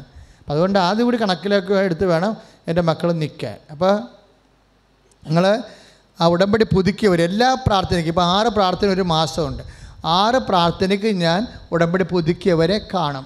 കാര്യം ഉടമ്പടി പുതുക്കാത്തവർ കുഴപ്പമുണ്ടായിട്ടല്ല. എന്താ പ്രശ്നം വെച്ചാൽ എൻ്റെ മക്കൾ ആ ഉടമ്പടി തുടങ്ങിയല്ലേ ഉള്ളൂ. അപ്പോൾ അതിലൊന്ന് ഇപ്പോൾ മരുന്ന് കഴിച്ച ഉടനെ നമുക്ക് പറയാൻ പറ്റത്തില്ല. ആ കോഴ്സ് കഴിയട്ടെ, അതിനുള്ളിൽ ദൈവത്തിന് പ്രവർത്തിക്കാൻ നമ്മൾ സമയം കൊടുക്കൂ. നിങ്ങൾ അച്ഛനെ കണ്ടത് പിന്നെ നിങ്ങൾ പിശാച് പ്രവർത്തിച്ച് നിങ്ങൾ പ്രാർത്ഥന ഉഴപ്പി വിളിക്കാതെ നിങ്ങളെ പാണ്ടാക്കും. അങ്ങനെ ചെയ്യരുത്. ഇപ്പോൾ ഉടമ്പടി പുതുക്കാത്തവർ നിൽക്കേ വേണ്ട. ഉടമ്പടി പുതുക്കിയവർ 50 പേർക്ക്, മാക്സിമം 50 പേർക്ക് നിൽക്കാവുന്നതാണ്. പക്ഷേ അവിടെ കാര്യങ്ങൾ ഏറ്റവും പെശക് കാര്യങ്ങളായിരിക്കണം. കാര്യം അച്ഛനെ കണ്ടില്ലെങ്കിൽ ഇനി മുന്നോട്ട് ഒരടി പോകാൻ പറ്റാത്ത ആൾക്കാർക്ക് ആ പേപ്പറെ പിടിച്ച് നിൽക്കാവുന്നതാണ്. ഇതാണ് അച്ഛന് പറയാനുള്ളത്. പത്രം വാങ്ങിക്കാത്തവർ വാങ്ങിച്ചുകൊണ്ട് പോകണം. പത്രം വെഞ്ചരിച്ച് വെച്ചിരിക്കുകയാണ്. ഇപ്പോഴും സമാപന ആശീർവാദം. നമ്മളെപ്പോഴും ശ്രദ്ധിക്കേണ്ടത്, നമുക്ക് 6 പ്രാർത്ഥനയുണ്ട്. 6 പ്രാർത്ഥനയിൽ ഒരു പ്രാർത്ഥന ഇവിടെ കൂടേണ്ടത്, ബാക്കി 5 പ്രാർത്ഥനയും കൂടേണ്ടത് എവിടെയാണ്? യൂട്യൂബിലും ഫേസ്ബുക്കിലുമാണ് കൂടേണ്ടത്. ഫേസ്ബുക്ക് യൂട്യൂബ് ഉള്ളവർ തന്നെ ഷാലോം ടി വിയിലും കൂടാം. ഷാലോം ടി വി വെള്ളിയാഴ്ചയും രാവിലെ 8:30-ക്കും തിങ്കളാഴ്ച ഉച്ചയ്ക്ക് 1:30-ക്കുമാണ് ഷാലോം ടി വിയിൽ പ്രോഗ്രാമുള്ളത്. പിന്നെ ഏറ്റവും പ്രധാനപ്പെട്ട ചെറുപ്പക്കാരും അത് നിങ്ങൾ കിട്ടണ പ്രോഗ്രാം, ഇപ്പം നമുക്ക് ദൈവം വെളിപ്പെടുത്തണതും അതുപോലെ തന്നെ കർത്താവ് നൽകുന്ന അടയാളങ്ങളും ഞങ്ങൾ എല്ലാ ദിവസവും നിങ്ങൾക്ക് തരുന്നുണ്ട്. നിങ്ങളത് ഷെയർ ചെയ്യണം. എന്താ പ്രശ്നം വെച്ച് കഴിഞ്ഞാൽ, നിങ്ങളുടെ കൂട്ടായ്മയിൽ നിരീശ്വരവാദികളും നിർമ്മതക്കാരും പലതരത്തിലുള്ള വെറൈറ്റി ഉണ്ടാകും. അവരുടെ കൂട്ടത്തിൽ അവർക്കൊക്കെ എങ്ങാനും കർത്താവിനെ കിട്ടാനുള്ള ഒരു മാർഗ്ഗമേ ഉള്ളൂ. അവർ ചിലപ്പോൾ മോശം കമൻ്റ് ഇടുമായിരിക്കും. അതൊന്നും നമുക്ക് പ്രശ്നമല്ല. ഇന്ന് മോശം കമൻ്റ് ഇടുന്നവൻ നാളെ ഈശോനെ സ്വീകരിക്കും. അപ്പോൾ നിങ്ങൾ വിചാരിക്കും നിങ്ങൾ അവരുടെ മുമ്പിൽ പോഞ്ഞോ, നിങ്ങളെന്നാണ് ഇനി പുണ്യാളത്തി ആയതെന്ന് പറഞ്ഞുകൊണ്ട് നിങ്ങൾക്ക് തിരിച്ച് കമൻറ്റ് ചെയ്യും. അപ്പോൾ അതുകൊണ്ട് അയ്യോ അമ്മയുടെ വയറിക്കട കേൾക്കണ്ട, ഇട്ടേക്കണ്ടെന്ന് വിചാരിക്കും. അങ്ങനെ ചെയ്യരുത്. നിങ്ങൾ ബോൾഡായിട്ട് കർത്താവിനെ പ്രഘോഷിക്കുന്നതിൻ്റെ അടയാളമായിട്ട് അച്ഛൻ നിങ്ങൾക്ക് ഇട്ട് തരുന്നത് നിങ്ങൾ ഷെയർ ചെയ്യണം. സാക്ഷ്യമായാലും പ്രസംഗമായാലും അപ്പം തന്നെ ഷെയർ ചെയ്യണം. തന്നെയല്ല, അച്ഛൻ്റെ നമ്മുടെ യൂട്യൂബ് ഫേസ്ബുക്ക് സബ്സ്ക്രൈബ് ചെയ്യാത്തവർ ഇന്ന് തന്നെ അത് വീട്ടിൽ പോയിട്ട് ആദ്യം ചെയ്യേണ്ട ജോലി അത് തന്നെയാണ്. ലോകത്തിന് ഈശോനെ കൊടുക്കുന്നത് അമ്മയാണ്, അമ്മ വഴിയാണ്. അപ്പം നമ്മൾ ഉടമ്പടി ചെയ്തവരും അമ്മയുടെ ധ്യാനകേന്ദ്രത്തിൽ വന്നവരും ഈശോയെ ലോകത്തിന് കൊടുക്കണം. അങ്ങനെ കൊടുത്തു കഴിയുമ്പോൾ നീ ദൈവത്തിൻ്റെ സ്വന്തമാകും. ബാക്കി ദൈവം തീരുമാനിക്കും. നീ വിഷമിക്കേണ്ട. ദൈവം സത്യസന്ധനും നിറവുള്ളവനുമാണ്. എല്ലാ കാര്യങ്ങളും നിന്നെ സഹായിക്കാൻ, നിൻ്റെ കഴിവിൻ്റെ അപ്പുറത്ത് പരാധീനത പരിഹരിച്ചുകൊണ്ട് ദൈവത്തിൻ്റെ കൃപയിൽ നിങ്ങളെ നിലനിർത്താൻ, ദൈവത്തെ പ്രസാദിപ്പിക്കാൻ സോഷ്യൽ മീഡിയയെ നീ കംപ്ലീറ്റ് ഉപയോഗിക്കുക. Praise the Lord.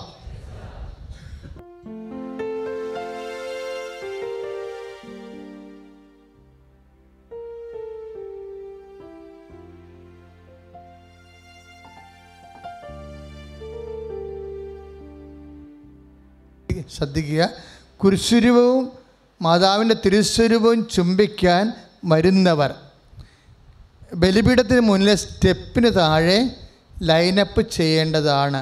ഓരോരുത്തരായി അൾത്താരെ കയറിയാണ് കുരിശുരൂപവും മാതാവിൻ്റെ തിരുസ്വരൂപവും ചുംബിക്കേണ്ടത്. അതൊരു നല്ല നിർദ്ദേശമാണ്, ശ്രദ്ധിക്കുക. സമാപന ആശീർവാദം.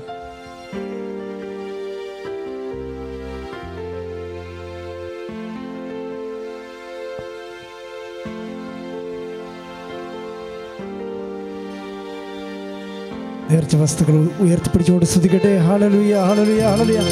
യേശുവേ, യേശുവേ, യേശുവേ.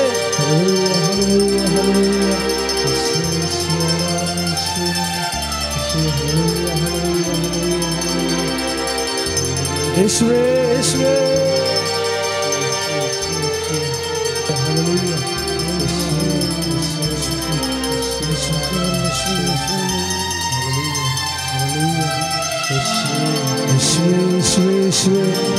ഹല്ലേലൂയ, ഹല്ലേലൂയ, ഹല്ലേലൂയ.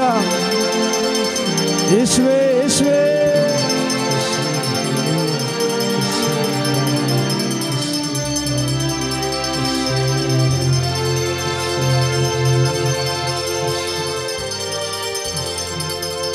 പരിശുദ്ധ പരമ ദിവ്യകാരുണ്യത്തിന്